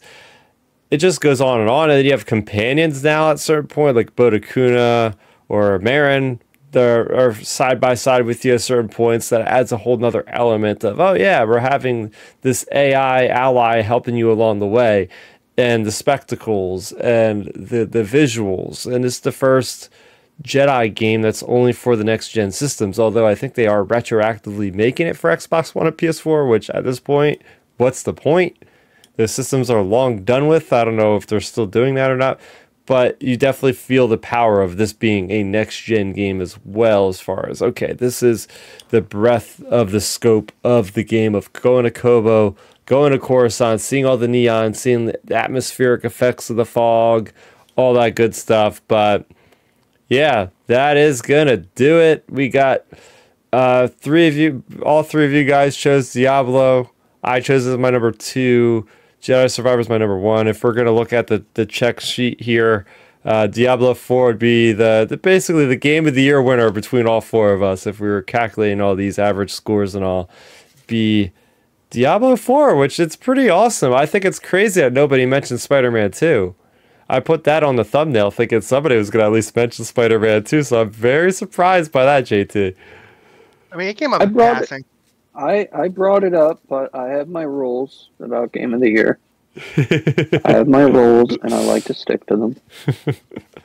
I got an honorable mention that wasn't brought up tonight. That is right. Yeah, right. Honorable mention. It got quite a few verbal laughters from me while playing. Goat Simulator 3.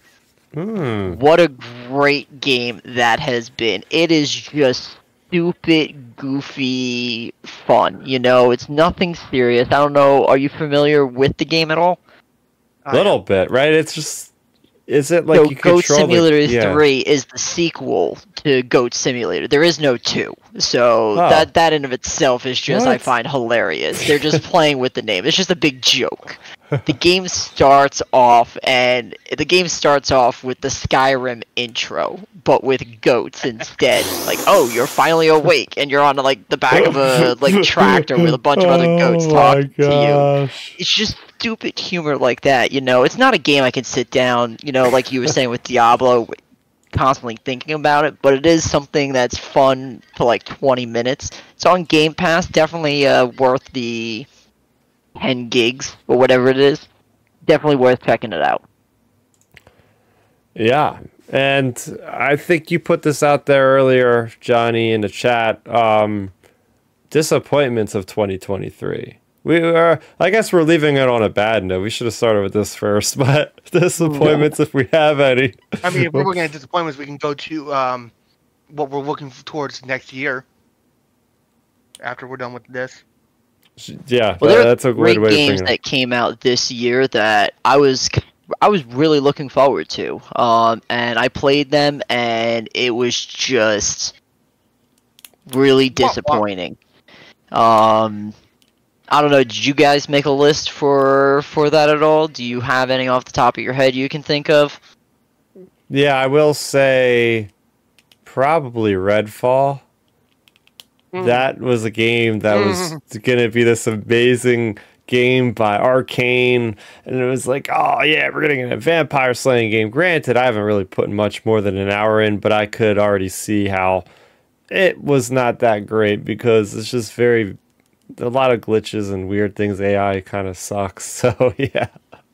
Yeah, Redfall's on that list for me too. I put an hour in about when the game came out and then stopped. They recently came out with like a big update where they like changed the enemies, added more enemies and stuff, and I forced myself to put another 2 hours in, and it's just not clicking. You know, it's dead, it's done. That was really disappointing because it was a different, you know, fighting vampires and taking them down the way you had to with spiked weapons. It was cool. It was unique. So it is a shame that flopped. Another one, Atomic Heart. Oh yeah. That was something a lot of people talked about when it was coming out or getting ready to come out. I mean, I know with Russia, everything that was happening in the world, that definitely had an impact when it came out, being as a Russian-made game and everything. But, you know, it's supposed to be like a spiritual successor or whatever to BioShock, very similar to that. Just didn't click with me, you know? I'm a big fan of BioShock, and that was just a game I just played a couple of hours and then just never had the desire to continue with it. The combat kind of felt really repetitive with the melee fighting, and the story just wasn't captivating, you know? No characters stood out that really connected with me. And I mean, it's been a while since I've played it, but I recall the character you play as talked a lot. It was just a lot of really stupid sayings he would say while you're playing the game. It just got annoying hearing him. Another one I'll mention is the GoldenEye reboot or remaster, which disappointment. It was literally just a carbon copy.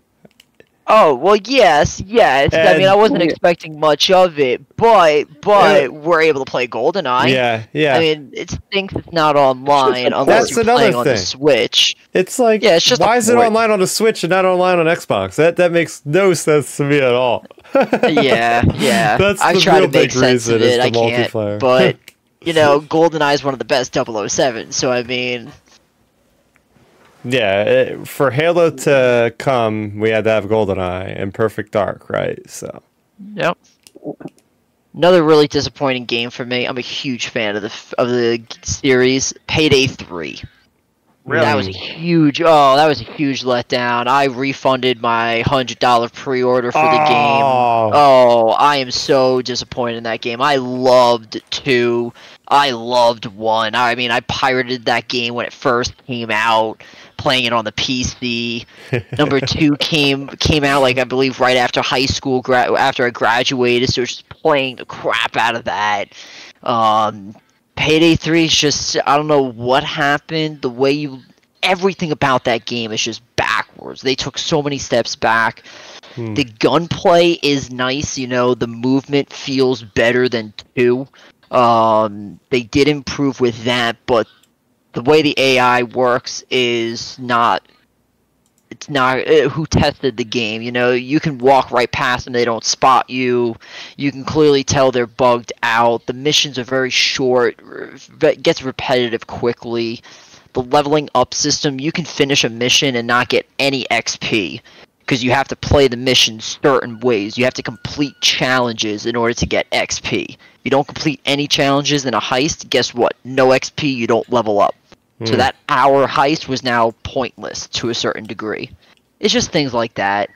I'd like to think that they're going to work on it and it's going to get better, but it also took them 2 months to come out with a day 1 patch. Ay. Yeah, with the track record like that, it's not a good start. And I believe, if I'm not mistaken, it's been a little bit since I read anything about it, but last I heard, and I can still believe if it's true, Payday 2 has more players than Payday 3. I believe Yikes. Yeah. Not something you want to see with a new game coming out like that. Hey, fighter, you might not like what I'm about to say, but I'm gonna have to put it out there. Destiny Lightfall. Hold on, I gotta walk that one off. That one hurt. Which one? Lightfall. The latest Destiny expansion. It's okay. I'm just mainly looking at the story. The story was just very nebulous, and they're talking about this thing that they don't even explain what the thing is, and it's like the downfall of this whole story, and it's like, but they don't actually take the time to explain it. It just seems like kind of rushed or something. There's cool things in the expansion itself, mechanic-wise, like having the strand abilities, but I just go back to the lackluster story, and I'm like, yeah, it could have been better. That's all. and that's where it becomes the problem, right? We had a cool. We're coming off the high, like a lot of YouTubers said it. We're coming off of the high of the Witch Queen, where it was good. It was a curveball. It was something that was well told. Now you have Lightfall, which is half or even a quarter of what Witch Queen was, if you think about it. Because, like you said, we're going to this new location. What about this new location makes it so unique? All right, you have a little bit of detail of this. Nothing about the giant object that's connected with the Traveler. What's that about? And it's just now we're getting told about how like this is connected to that. And it's like you don't flush out anything about the Neomunans. It's like Rohan did like he sacrificed himself. It's like I don't feel anything. I don't care about the guy. I don't know enough about him to care. Who cares? He died. Oh well. It's just like I agree with a lot of people that Lightfall could have been a lot better than what it rolled out with. So hopefully with final shape being delayed till summer, hoping that they get what they need to do right. And I definitely feel bad for all the company as a whole, because obviously I don't know if everyone's on top of it, but they lost a lot of their friends because of budget cuts and stuff like that. So I'm hoping. What? No, I was just gonna say we talked about how good of a year it was for the games that we play, but a lot of people lost jobs because of the freaking publishers getting greedy, of course, and they're like, "Oh, we could cut these and make more of a bonus." Yeah, screw that. You want to talk about greedy? How about we talk about Call of Duty? People have literally spent $100 for a pre-order, so $30 just for a pre-order, $70 for maybe this early access, which I'm guilty of, and then a different like maybe $60 for just base for glorified DLC. Ooh, campaign was very short. For like 8 missions, maybe 10 at max. Oh my gosh! The maps are okay because it's from what we remember from the old school days. But nothing about it speaks 3. It is 2.5 at this point. I read an article, and I don't know how true it is, but I was reading an article about that, saying the developers for MW3, while they were making the game and like creating the levels and everything like that, they were under the impression it was a DLC for Yeah. MW2, and it was not going to be a standalone game, and they didn't know until like 3/4 of it was done. Like they were in like the home stretch, and they found out, no, this is its own game. I want to say that's true because there were plans of them doing a retro map pack where they were going to bring all these old maps that we have in 3 into 2. So That's what they should have done. Yeah, why the MW2 maps from 2009 and MW3? If anything, the MW3 maps from what was that, 2011 or whenever, should have been in this MW3. It's been really weird how Call of Duty's been lately. And then the whole other thing is like all the weapons from 2 got imported to 3. For what purpose? Like the whole it's like, oh, but I don't get to carry over my skins. Well, then keep playing 2. And now it's just Call of Duty, you know, it's just all in one location. It's so it's I'm hoping, like I said, I'm hoping that they get together. I think they will. I think here, because Activision, Bobby Kotick, all those people, they have to appease to their shareholders. And now that Microsoft owns Activision, I really hope that they start to do what Ubisoft did. And I'm actually surprised you didn't mention this one, JT, with Assassin's Creed this year, right? Like they could put out, they don't have to put out Assassin's Creed every single year anymore. They could do it every once in a while, and hopefully that's the same with Call of Duty. Like they don't have to put out Call of Duty every year, and maybe take the studios, because Activision up until now is basically every studio is working on Call of Duty, even if they were a support studio, so they wouldn't be able to work on their own games. So I'm hoping now that Microsoft has this, they have all the money, they can give it to them, and they could have like some of their other Call of Duty studios like Sledgehammer or somebody, like, hey, maybe they can make another game of their own. They don't have to be tied to Call of Duty all the time. So I really think that there will be changes coming. I already think that Call of Duty is coming out next year. It's going to be some kind of Gulf War or something. I think I've heard a rumor about something like that. The next Black Ops.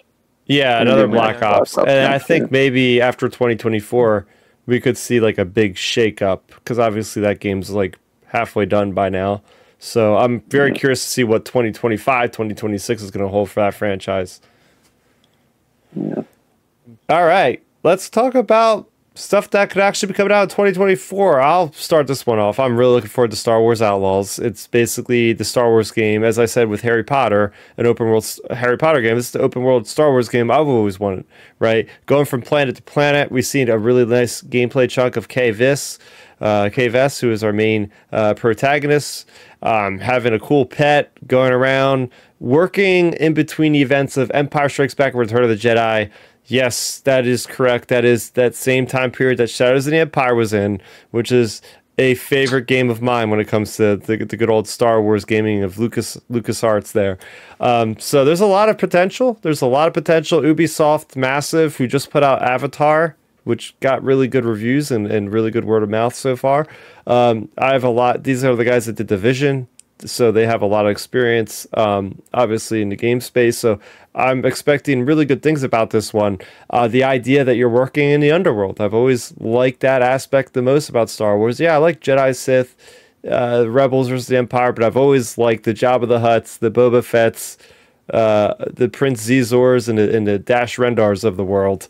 So I'm very much looking forward to that one, because unlike Starfield, and even though I love Starfield, I like how Outlaws will actually, you can go from the surface of the planet into space with seamless transition, fighting TIE fighters. It just looks amazing. Getting your speeder bike, getting the most wanted sign when you start killing too many Imperials, and then you can choose allegiances between different syndicates. You could be working for the Pikes, double cross them, work for the Hutts, and now the Pikes are coming after you, but now the Hutts are giving you better weapons because you're working with them. So it seems like it's going to be so much fun. Basically, Red Dead Redemption with Star Wars take on it is what I'm thinking it's going to be. But yeah, that is my most anticipated game. We could all go around and say our most anticipated game. We could pick one, I guess. Fighter, you're up next. All right. The one game that I'm looking forward to, and we just recently had like a beta, like earlier in the fall season, is The First Descendant. I had a lot of fun playing the beta. First Ascendant is a lot like Warframe and looter shooters and everything else, but the difference is that it has that cool fantasy characters style with it. Like the beta guy that I chose reminded me of Shaxx from Destiny, where he's just he has a helmet on and he's your I'm a tank. I'm going to support my team and make sure that I give them buffs for defense, being able to create a safe zone in a firefight, and making sure that we get out alive. Then you have somebody who's just able to slip in and out of water and just be able to control the moisture in the atmosphere to be able to suffocate her opponents, play traps, or get in and out of fights.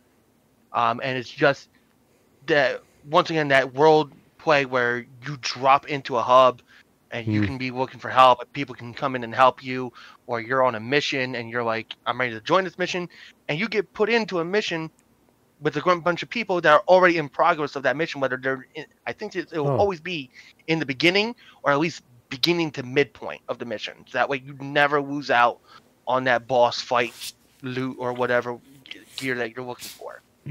So I'm definitely looking forward to see how the final product comes out, and it was very well received. Like they put out a video saying that they appreciated a lot of their fan feedback and a lot of their supporters for taking the time to play their game.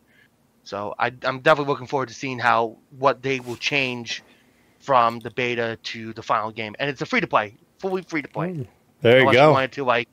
Unless you wanted to speed up build processes of weapons. Like if you really wanted to get a character, you have all the parts, but you can't wait for that day to just be done building her or them.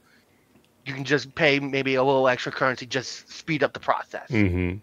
Like I said, it's a complete free to play game. Like there is no I have to pay premium just to get stuff. It's only if you choose to do it. Yeah, time commitment versus just getting a little faster. Johnny, what about you? Oh, my most anticipated game for 2024 should have come out this year, but Putin had other plans, so that had to delay it.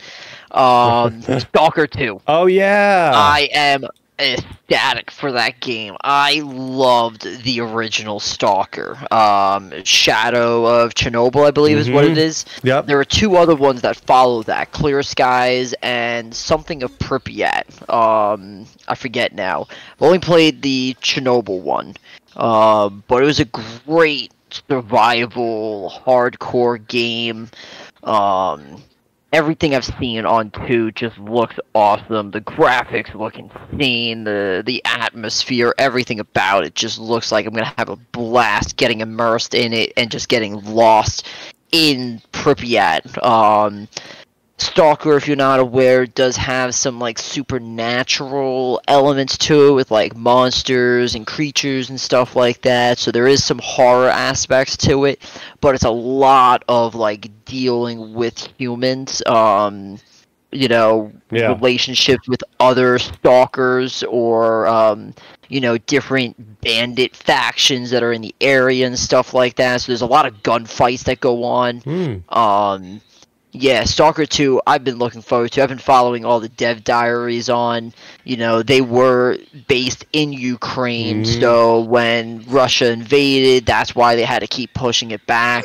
They came out with videos, talking about why the game's been delayed so long. In these videos, you see these developers, like, behind the computer screen, typing away on the keyboard, and then the next scene is that same person, but now they got a helmet on and they're behind an RPK on a sandbag, outside a building. God. Because they're in Ukraine, it was that real for them.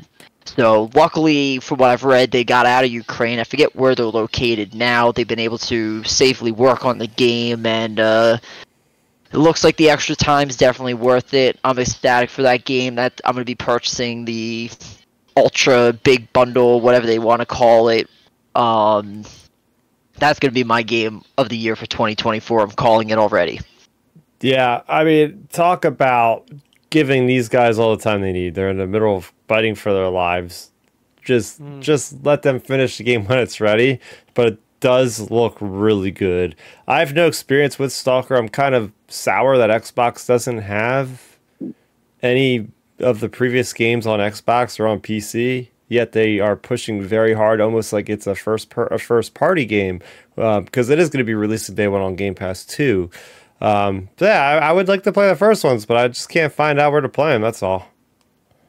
You probably got to find it on the Maybe on internet Steam? somewhere. They're old games, you know. I was a kid when I played the Yeah. first one on the Okay. PC. So you got to do some searching. They're definitely out there. I mean, recently, in preparations for Stalker 2, I've actually been watching YouTube videos of gameplays of all three of the games I'm going through to get ready for it. But yeah, no, you can definitely search and you should be able to find it. I'm surprised they're not on Steam. And finally, JT, what's your most anticipated game of 2024? This has been my most anticipated game since this generation launched. Oh, My most anticipated game is Avowed. oh yeah, Um, Obsidian Entertainment. Basically, Obsidian's take on a Skyrim style game, Mhm. but in the universe of Path of Exile. Oh wait, Pillars of Eternity. Pillars of Eternity, yeah. Or PoE, same thing. You're right. You're right. It's like 2 hours past my normal bedtime, so I'm like on fumes right now. Yeah, it's Obsidian is one of my favorite studios.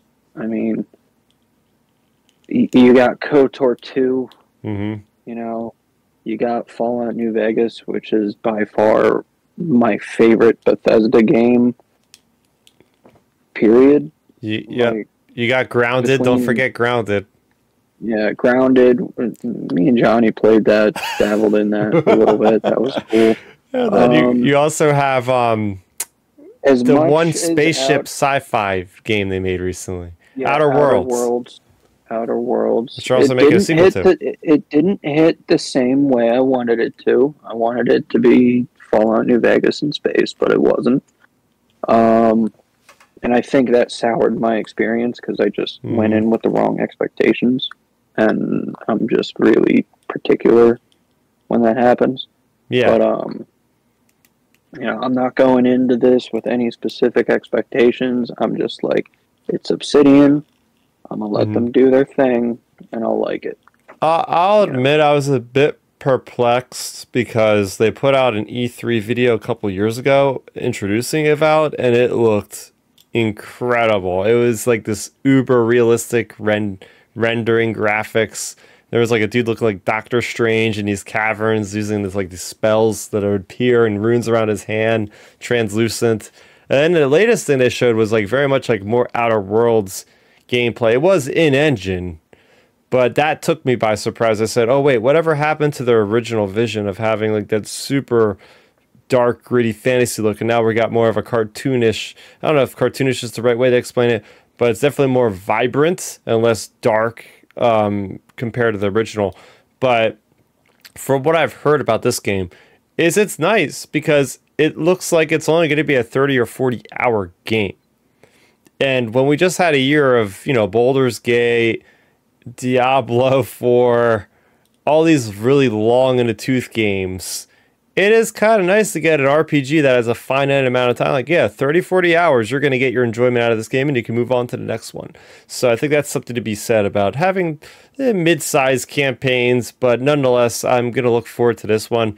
I did not get enough time to play Outer Worlds, but I would like to squeeze in a playthrough of that, or at least try Pillars of Eternity before jumping into this one. But yeah, great picks.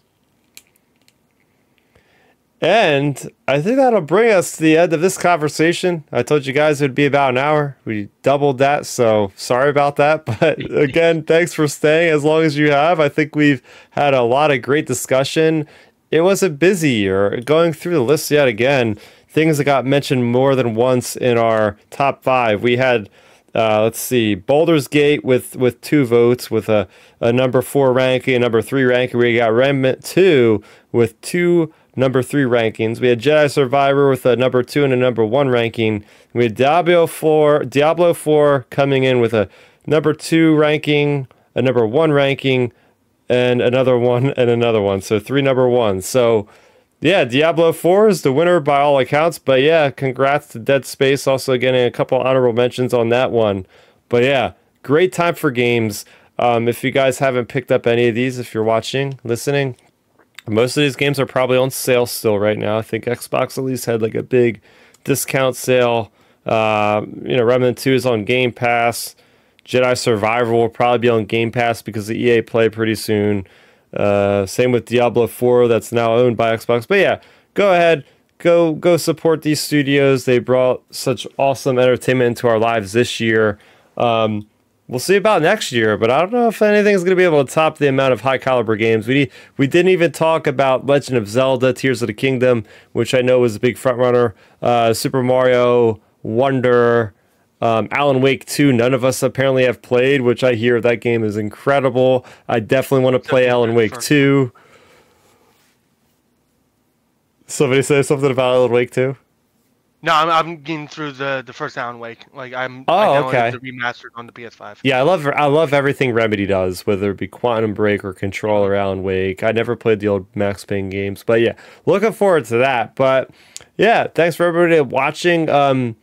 Johnny, JT, Fighter, do you guys have anything you want to plug? Do you want to plug any social media if you have any, or you want people to see your takes on the internet? I don't know. I got nothing like that. People can follow on the internet. I'm trying to stay off of social media nowadays. Fair enough. You're a wise man. I got nothing. I'm always down to chat though. All right. That leaves you, JT. Where are the people gonna find you on the internet? JT's just like, I want to go to bed, man. I'm counting sheets in my head. Oh, there'd be plenty to see, but I have nothing to plug. You want hot takes? Find JT on Twitter. Yeah, that's what I was alluding to. You'll find him somehow. Yeah, you'll always find me starting some argument, or at least trying. Oh, anyway, well, you guys can find me here every week. YouTube.com/StarRaptor. I will be putting this up for audio listeners. So appreciate any feedback you guys will give me. Give me any kind of rating, 5 stars on Spotify, Apple Music. Please do hit the subscribe button, hit the bell icon for future video game videos. I mainly talk about Star Wars on the channel as of late, but every once in a while, like with this video, I'll mix it up a little bit. But we're going to see where the channel goes for 2024. Maybe I'll mix it up even more. But for that, for Johnny, for JT, for Fighter, for Chris, aka StarRaptor, those were our top 5 games of 2023. Leave a comment down in the comment section below. Send me some tweets. What were yours? Let's hear them. And otherwise, that's going to do it. Happy gaming, everybody, and Happy New Year 2024. Happy New Year. Happy New Year. Happy New Year.